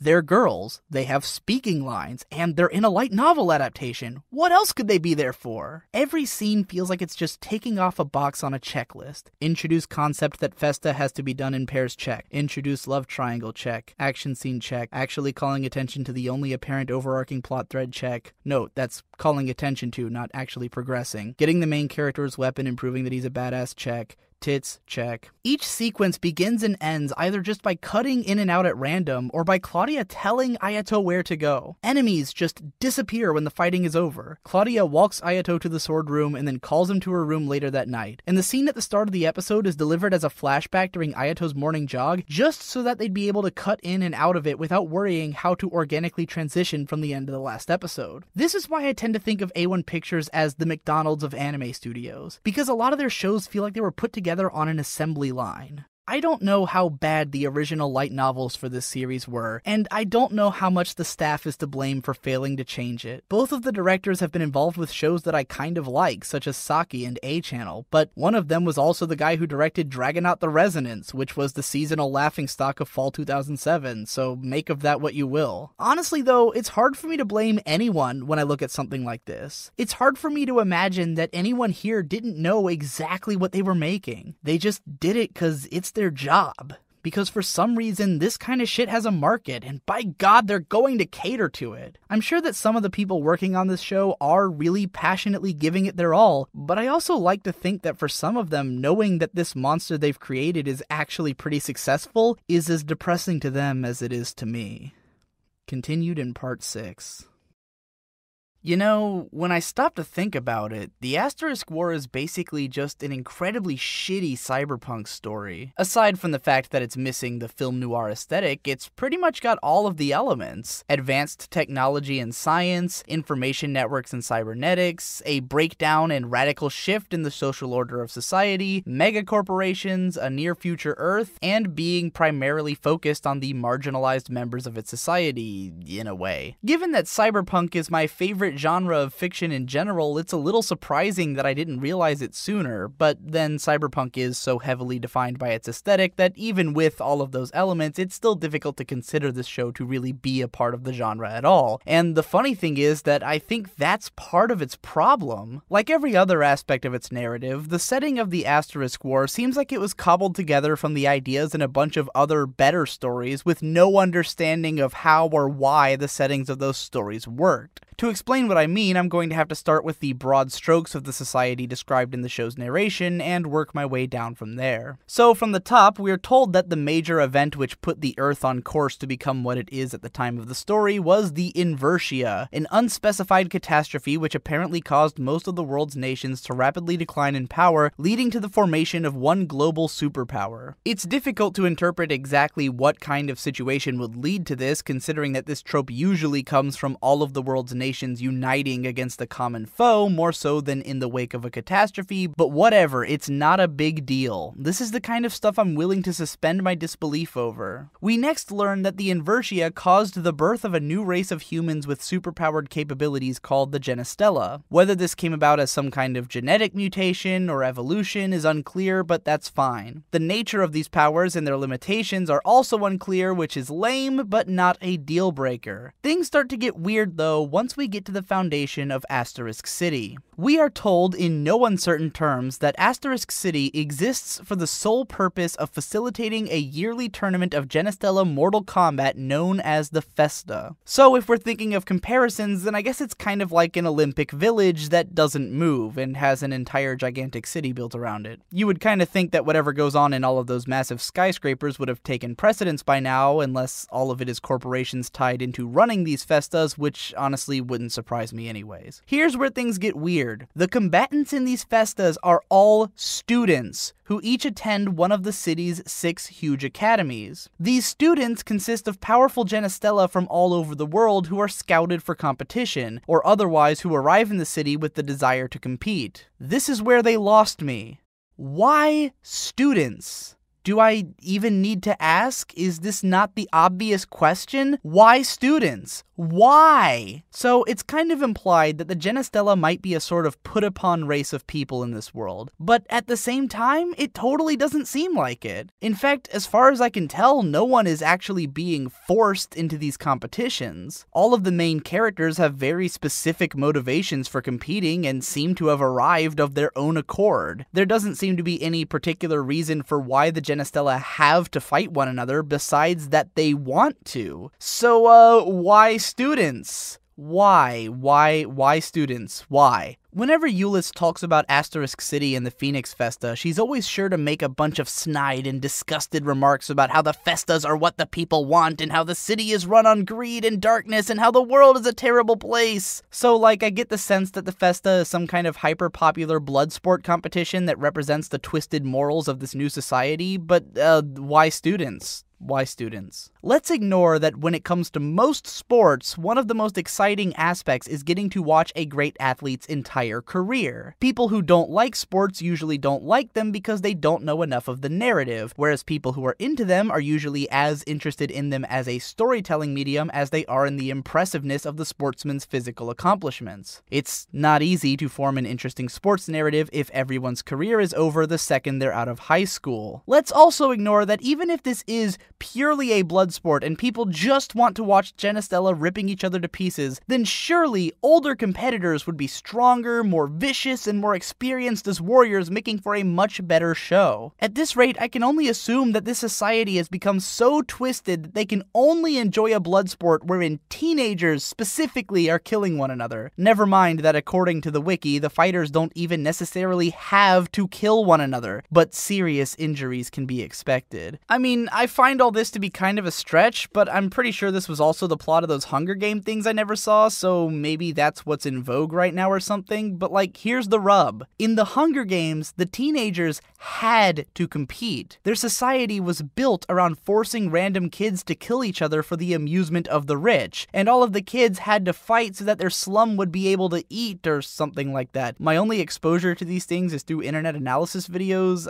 I have a problem. The reality is that the entire story concept is completely implausible. The answer to the question of why students is simply because light novel, because this author decided to simultaneously write in the genre of a typical high school harem action series while also attempting to write a dystopian sci-fi story, and they fucked it up. I wish I could pull back all the layers on this whole system of government and society, but it's difficult to do so because the setting is so poorly defined. We're constantly being told how greedy and twisted this city is, but we barely ever see how or why. Like, I get that all the schools are viciously competing and often using underhanded tactics, but fucking everyone signed up for this! It's not like anyone comes to this island just to go to class. They're here because they're supposed to be exceptionally powerful Genestella handpicked for competition, right? Well, that brings me to another question. Why are the students students? As in, why are they just going to school at these schools? I know there's a bunch of training facilities and shit, and that the school provides everyone with weapons, but why even keep up the facade of a school at all? Are these students not here to become career warriors? Aren't the best of them expected to compete with their lives on the line? Maybe they should be spending more time learning how to fight so they can fucking survive. Fat lot of good all that math is gonna do them when their ass is getting killed in the festa. Plus, the winner is supposed to be able to basically ask for whatever they want, so it's not like they're gonna need all that knowledge if they do win. There's this part in episode 3 when Euless is explaining that the city is full of stages everywhere, both big and small, for people to have random fights, but the animation staff didn't even bother showing any of them. Real fucking nice, guys. Way to nail those setting details and really make this place come to life with its own personality instead of just looking like any fucking generic city. But therein lies another question. Why are people fighting at random? Euless says that most people don't even bother taking their fights to the stages, but why? The way I understand it, each school has its own ranking system, wherein people challenge one another to duels, and whoever wins a lot of duels gets a higher rank, and then the highest ranked kids get to compete in the festas and potentially fulfill their wishes. So I kind of understand the incentive to fight people from your own school at your own school, but why would you ever challenge anyone from any other school out in the open? What would be the benefit of that?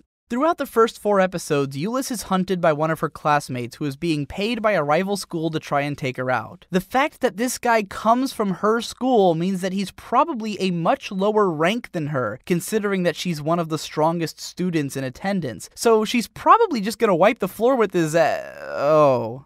Well, it would have made sense. But here's what also would have made sense. If the other schools just sent their strongest dudes to fucking beat the shit out of her. Sure, the whole inside man thing makes sense on paper, and if Euless was like barricaded inside the school and the school was under high security, then all of that would be understandable. But Euless doesn't just make regular trips out of the school, she makes a point of it. She outright states that she doesn't intend to let these attackers alter her daily routine, because I guess she sees them as some sort of terrorists. What everyone fails to appreciate here is that a top-level school could simply tell their best guy to just walk up to her in the middle of the road and slit her fucking throat. To tell you the truth, I could go on like this all day long, but I feel like I've made my point. That the setting details are played so fast and loose in this story that you could easily break every narrative concept in a million different ways with about 10 seconds of thought. The setting is such a load of nonsense that it's difficult to take anything seriously or to care about anything that goes on. And that's just the social structure. I haven't even started on the technology. According to the opening narration, the Asterisk War is set at least 100 years into the future,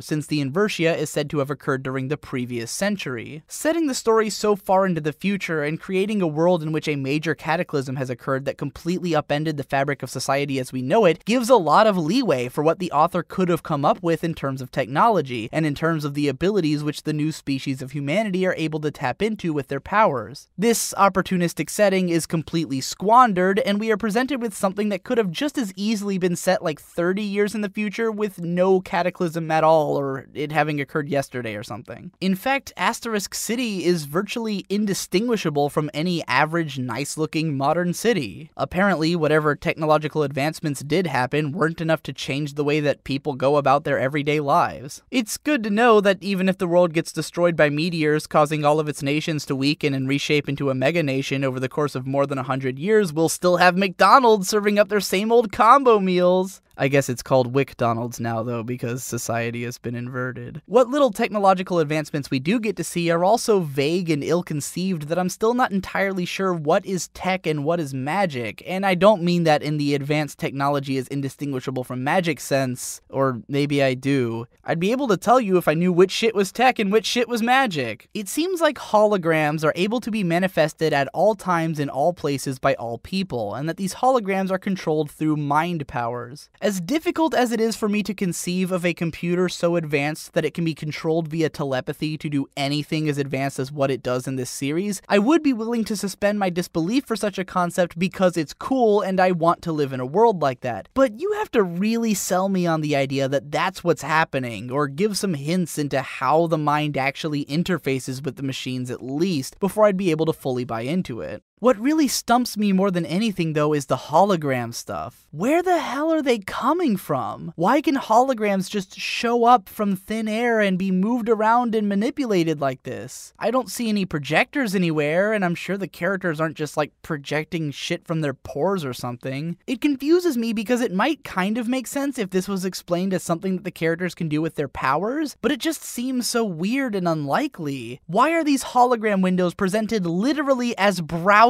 tabs? Do we need browser controls for a computer that you operate with your mind? And what's more, if it really was all controlled with superpowers, then why does it seem to operate on a shared network like the internet? Believe it or not, I was able to come up with a couple of ideas that honestly would have justified some of these issues for me and gotten me to stop asking questions. Maybe the whole city is full of some kind of airborne particles which can be manipulated through technology, sort of like if the air itself was made up of pixels and the computer system is able to wirelessly detect the pixels around them and project light onto them or something. It's far-fetched as fuck, but I came up with that idea in 5 seconds and it's a better justification than nothing. Better yet, what if the superpowered kids were just able to generate some kind of light using their powers and the computer in their brain projects itself onto the light like a monitor? I don't know. I'm trying so hard to justify this technology that I'm writing an entirely new story in my head, all because it hurts my brain to imagine that someone sat down and said, it's the future and people can make computer windows with their mind, and no one in the room raised their hands and asked them, how? I just can't believe how totally uncreative this entire setting is. The story is set 100 years in the future, and all that's changed is that you can now open Google Chrome on the go without having to bust out your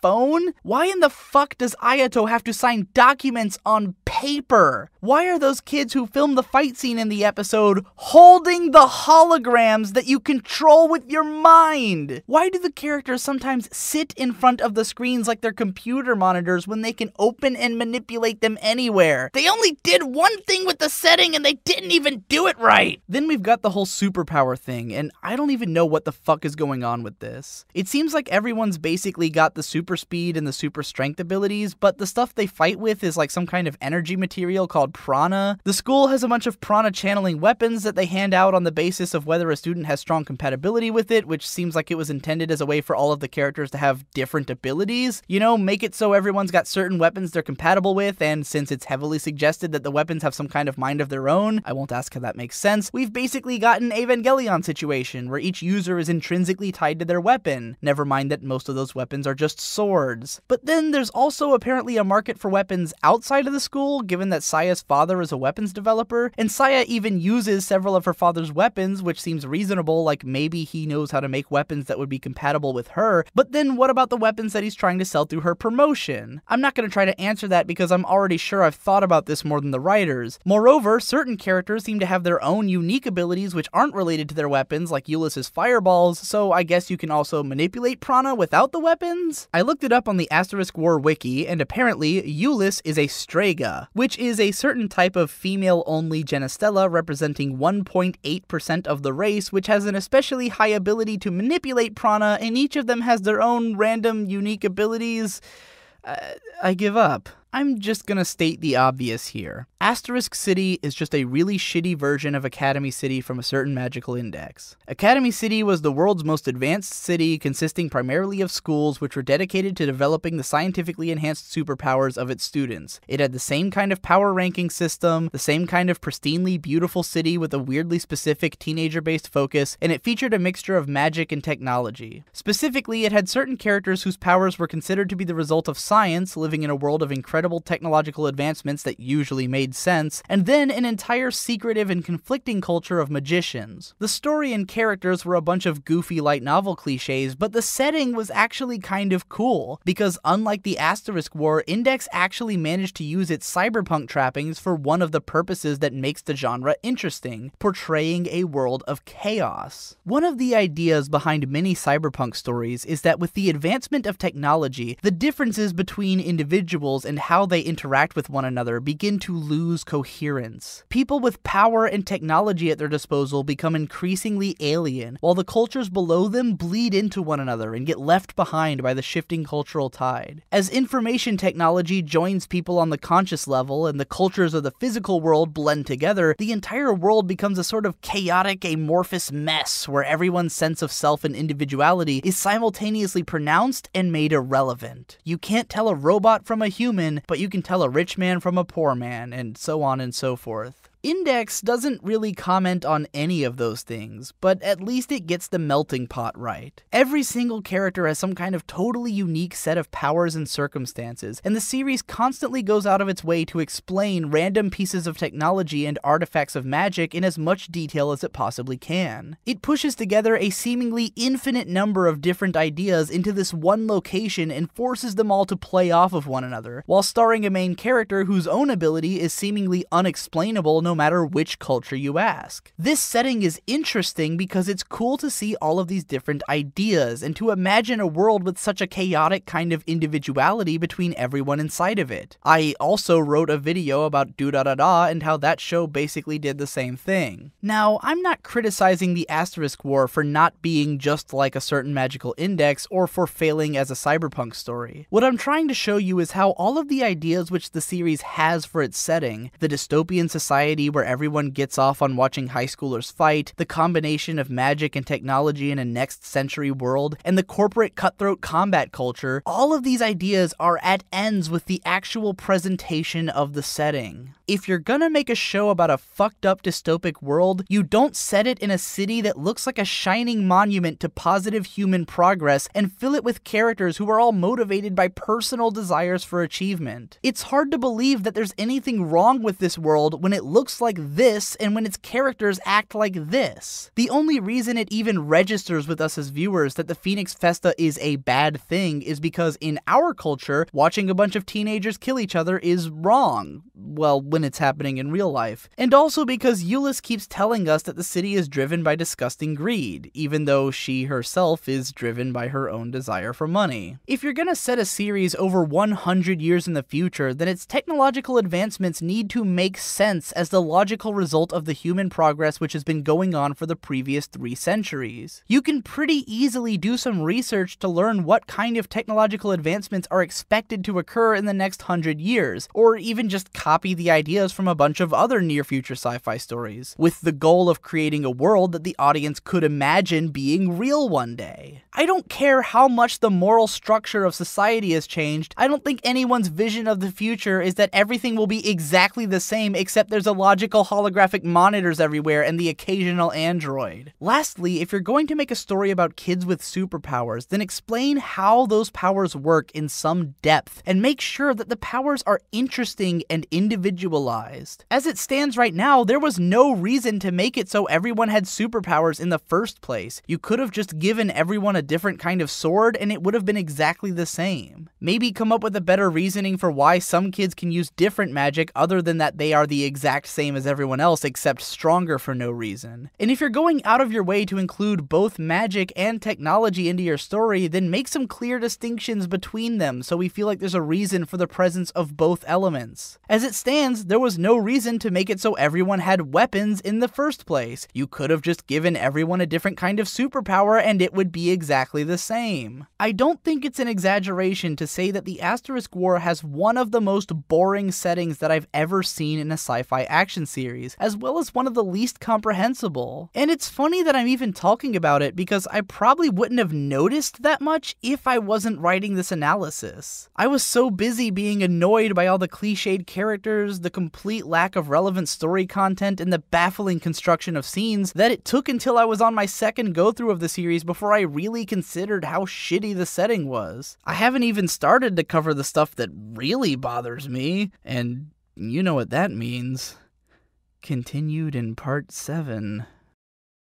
It's time that we address the elephant in the room. The elephant so large that none of us even realized it was standing over us at first. Like that scene in that shitty Godzilla movie when the camera pans out and you realize they're all standing in Godzilla's footprint. It's time for us to look at Ayato Amagiri. Yeah, that's right, I actually learned his full name just for this. Ayato is quite possibly one of, if not the single worst anime protagonist that I've ever seen. I know, that sounds unbelievable. How, in a world with so many awful protagonists, can this guy be the worst? Well, to clarify, I'm not saying that he's the most hateable or the worst fit for the story that he's a part of. Rather, I think that he is one of the most incoherently constructed anime characters that I've ever thought about. And worse yet, it's not at all obvious. At a glance, you could probably name 100 characters whom Ayato reminds you of. He's a ridiculously overpowered badass who solves everyone's problems and gets all the girls like Kirito and Onisama, and he's a sexless virginal weirdo like 90% of all harem protagonists. But the thing about Ayato is that it's not so much that he's just like one of those other characters, as it is that he's just like all of those other characters. Ayato Amagiri is a hideous Frankenstein monster of anime protagonists, so baffling in its construction that if the creators told me that he was meant to be a parody of the typical light novel protagonist, then I'd be inclined to believe them, and to congratulate them on a job well done. Allow me to examine the patchwork of this monstrosity. Ayato's baseline state of being is that he's tired and bored. He sighs whenever he has to do anything or put up with anyone, and generally seems like he'd rather be taking a nap than doing whatever the show asks of him. This kind of attitude is pretty typical among light novel guys because it's a part of the image that the viewer is supposed to project itself onto. This sort of hipstery desire to not come off as a tryhard so that whenever you do something badass, it looks like you did it with no effort and without even really giving a shit. It's possible to make a great character following this sort of archetype. Yoshihiro Togashi seems to be a master of it. Yusuke Urameshi was a punk kid who just wanted to relax and take life at his own pace, but the world was constantly asking more of him. And what made him endearing was to watch him mature into someone who gave a shit about the world around him. He learned to become that guy by getting the shit kicked out of him constantly, even in the process of being a badass cool guy.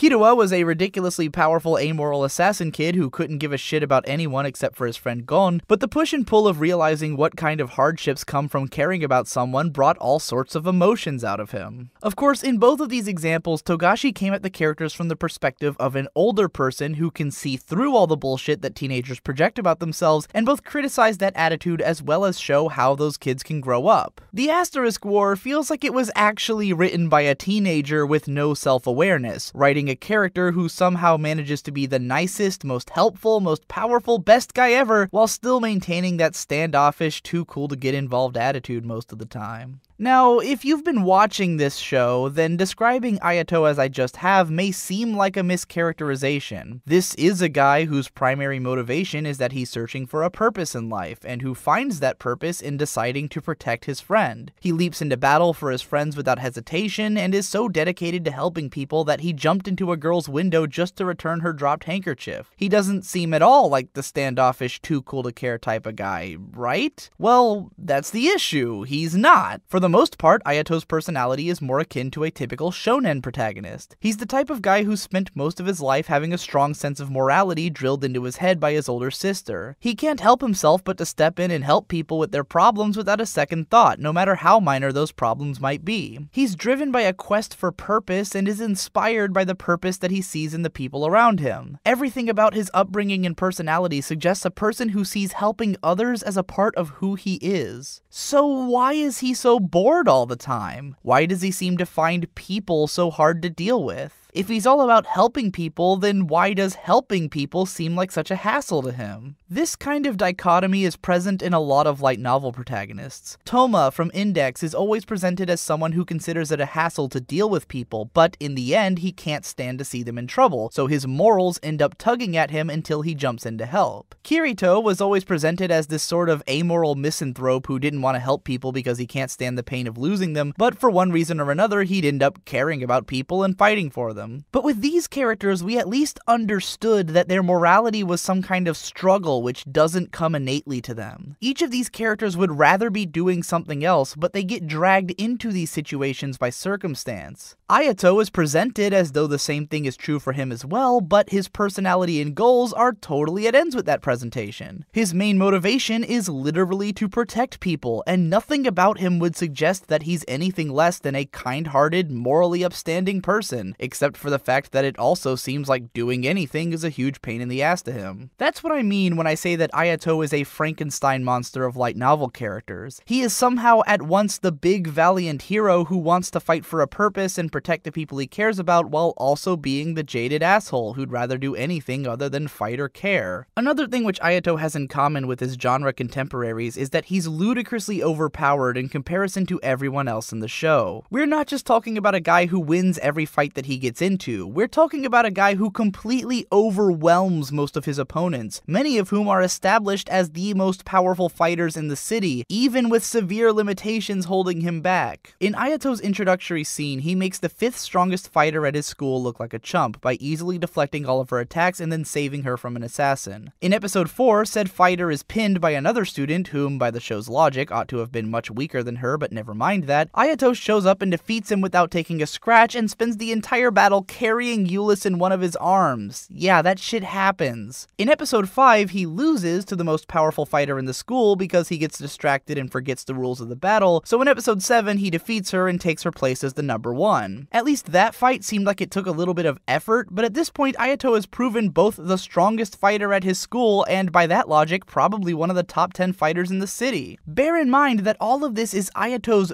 baseline power level. This guy hasn't spent any time beefing up or training or anything. No one at this school was competition for him in the first place. In episode 2, he tames the most powerful weapon that the school possesses without breaking a sweat. In preparation for the festa, it seems more like he's training Eulis to try to catch up to him more so than actually training himself to get better. But Ayato's power does come with a catch, as we learn in episode 4. Apparently, his older sister has put some kind of curse on him that limits his supposedly uncontrollable powers, and when he goes too far beyond those limits, then it causes causes him to crash in a painful burst. Allow me to detail all of the reasons that this is the worst excuse for a power limitation that I've ever heard. Number 1, Ayato doesn't even lose control of his powers when unleashing them. It's possible that maybe his sister had intended to remove these limitations once he was old enough to master his powers, but either way, there is currently no consequence for using them. Number 2, the problem that comes from using this power only appears after it's already been used. Ayato can potentially defeat any opponent using this power, and it will only affect him once the battle is over at an indeterminate time. Number 3, the very first time that we're introduced to this limitation is after Ayato has already exceeded it. He says that he's never been able to use the power for as long as he did in that first battle, meaning that the limitation is flexible and can be broken to fit the situation. Number 4, likewise, the source of power is so ill-defined that it could potentially grow infinitely. We have no reason to believe that Ayato can't just continually unleash more and more power to match the situation based on how motivated he is or whatever. Ayato's limitation barely even qualifies as a limitation. If anything, it seems to suggest that he can be as powerful as he needs to be at any given time, so he'll always be able to turn the tide in any battle with the odds against him. Moreover, he barely even needs this power in the first place to conquer most of his opponents. It would be laughable to consider that Ayato may ever be in danger during any of his encounters unless he had to fight someone with the same powers that he has, and even then it's hard to imagine that anyone relevant will ever be in danger in this show. Now, I don't doubt that these limitations are going to come into play in the future battles to try and add to the tension. In fact, I've read some spoilers, so I know that to be true. My point is more that this is how Ayato is established, as someone so much more powerful than everyone else that even his limitations are suggestive of larger capabilities. And going by the spoilers I've read, his power level is only going to get even more utterly insane as the series continues. This character takes the wish fulfillment aspects of the light novel protagonist to a far away extreme, which is why he only gets weirder when we start looking at his sex life. There seems to be a trend in light novels lately of filling the main character's harem with girls who would otherwise be the strongest characters in the story if not for the main guy. The wish fulfillment aspect of this is obvious. You get to date all of the hottest, coolest, most powerful women around while still outdoing all of them and keeping your position as an alpha dude. At the end of the day, when the chips are down, you get to swoop in and save the girls like the big hero that you are, but you don't have to feel bad about being attracted to a damsel in distress because she could totally kick anyone's ass on a good day. It's all about striking that balance between having so-called strong female characters while also promoting the male power fantasy that young guys who watch this stuff are looking for. Naturally, all of the relevant female characters are attracted to Ayato, in this case usually for no reason whatsoever. It's almost creepy the way this show just takes for granted that any woman with a speaking role would have to be a part of the main character's harem without even really convincing us of why any of them would care about him beforehand. Nevertheless, you could reasonably make the case for why these girls might fall for him, and given the type of show that this is, it would hardly be shocking that they do, but that's not the part that makes him weird. The weird part, rather, is how Ayato keeps his distance from these girls. Once again, it's something that the show takes for granted because it's a common trope in anime that the main characters remain virginal weirdos for the majority of the series, but the way that this show presents this aspect of the relationships is what makes it come across as strange. To explain what I mean, I present this scene from the start of episode 3. Claudia calls Ayato up to her room in the middle of the night and deliberately times it so that she's just gotten out of the shower when he enters. After several minutes of Claudia showing off her body and Ayato clearly checking her out, Claudia outright comes onto him, basically propositioning him for sex and placing his hand on her breast. Ayato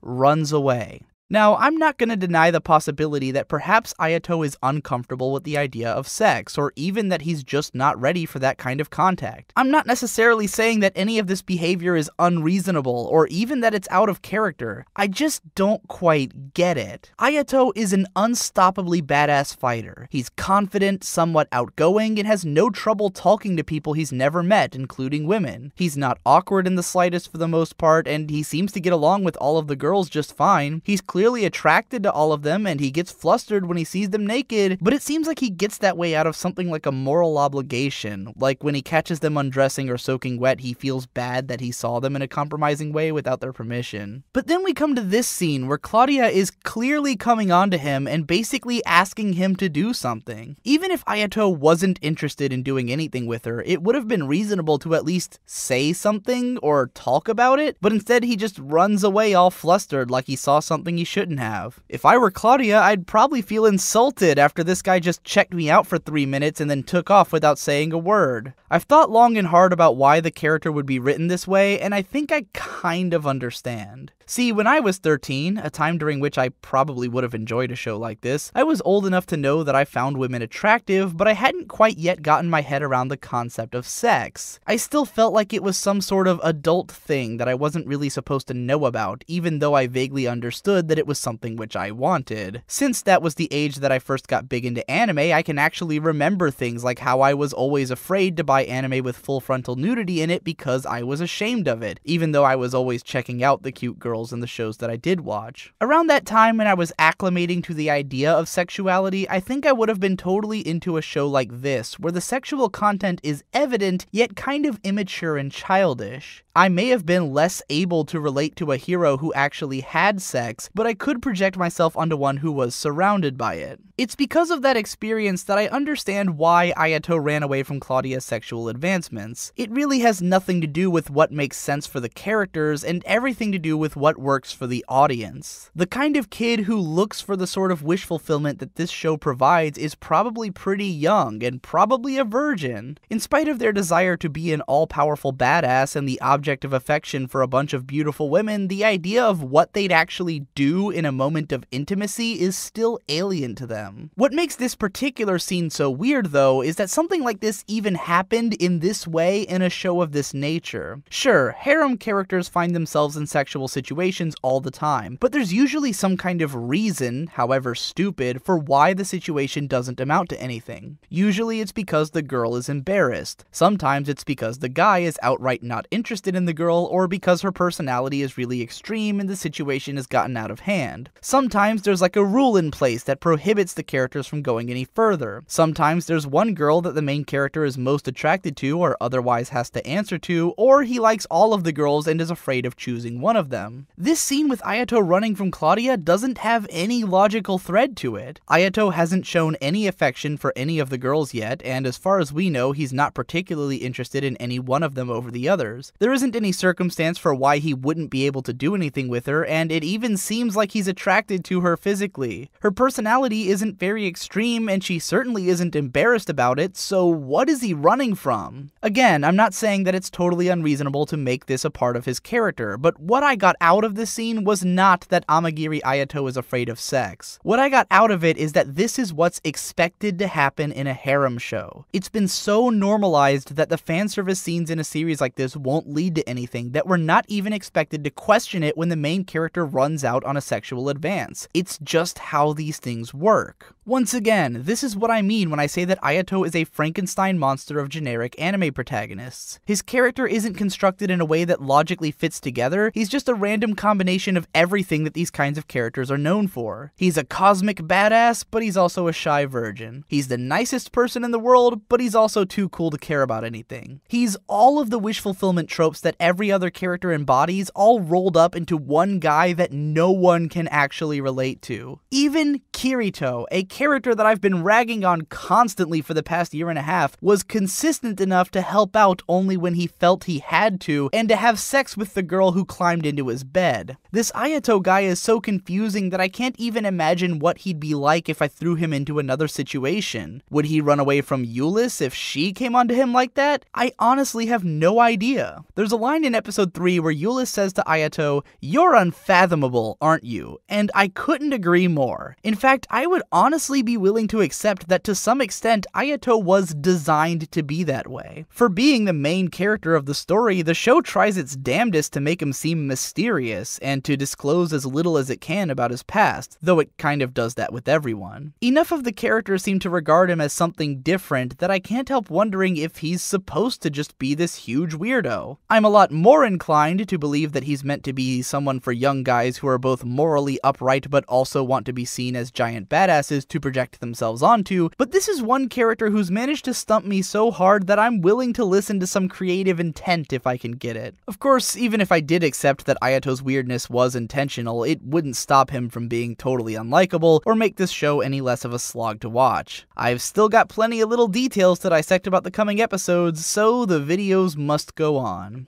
continued in Part 8. But wait, there's more! Part 8 of the Asterisk War Sucks is probably going to take a little bit of time to make because it's a bit longer than Part 7. So if you didn't quite get your Asterisk War Sucks fix yet, then check the description because I've put a link to a Google Drive video where me and my brother Victor reacted to episodes 3 and 4 of the Asterisk War. This video was recorded when I had written parts 1 through 7 of the Asterisk War, but I had not yet started editing any of the videos, and Victor had not seen any of my videos about it. He didn't know anything about the show. I just told him he had to watch it with me because I thought it would be funny, and it is absolutely hilarious. So I highly recommend checking out this video. It's really funny, definitely the more entertaining and hilarious version of the Asterisk War Sucks. Go check it out down in the description, and have a nice day.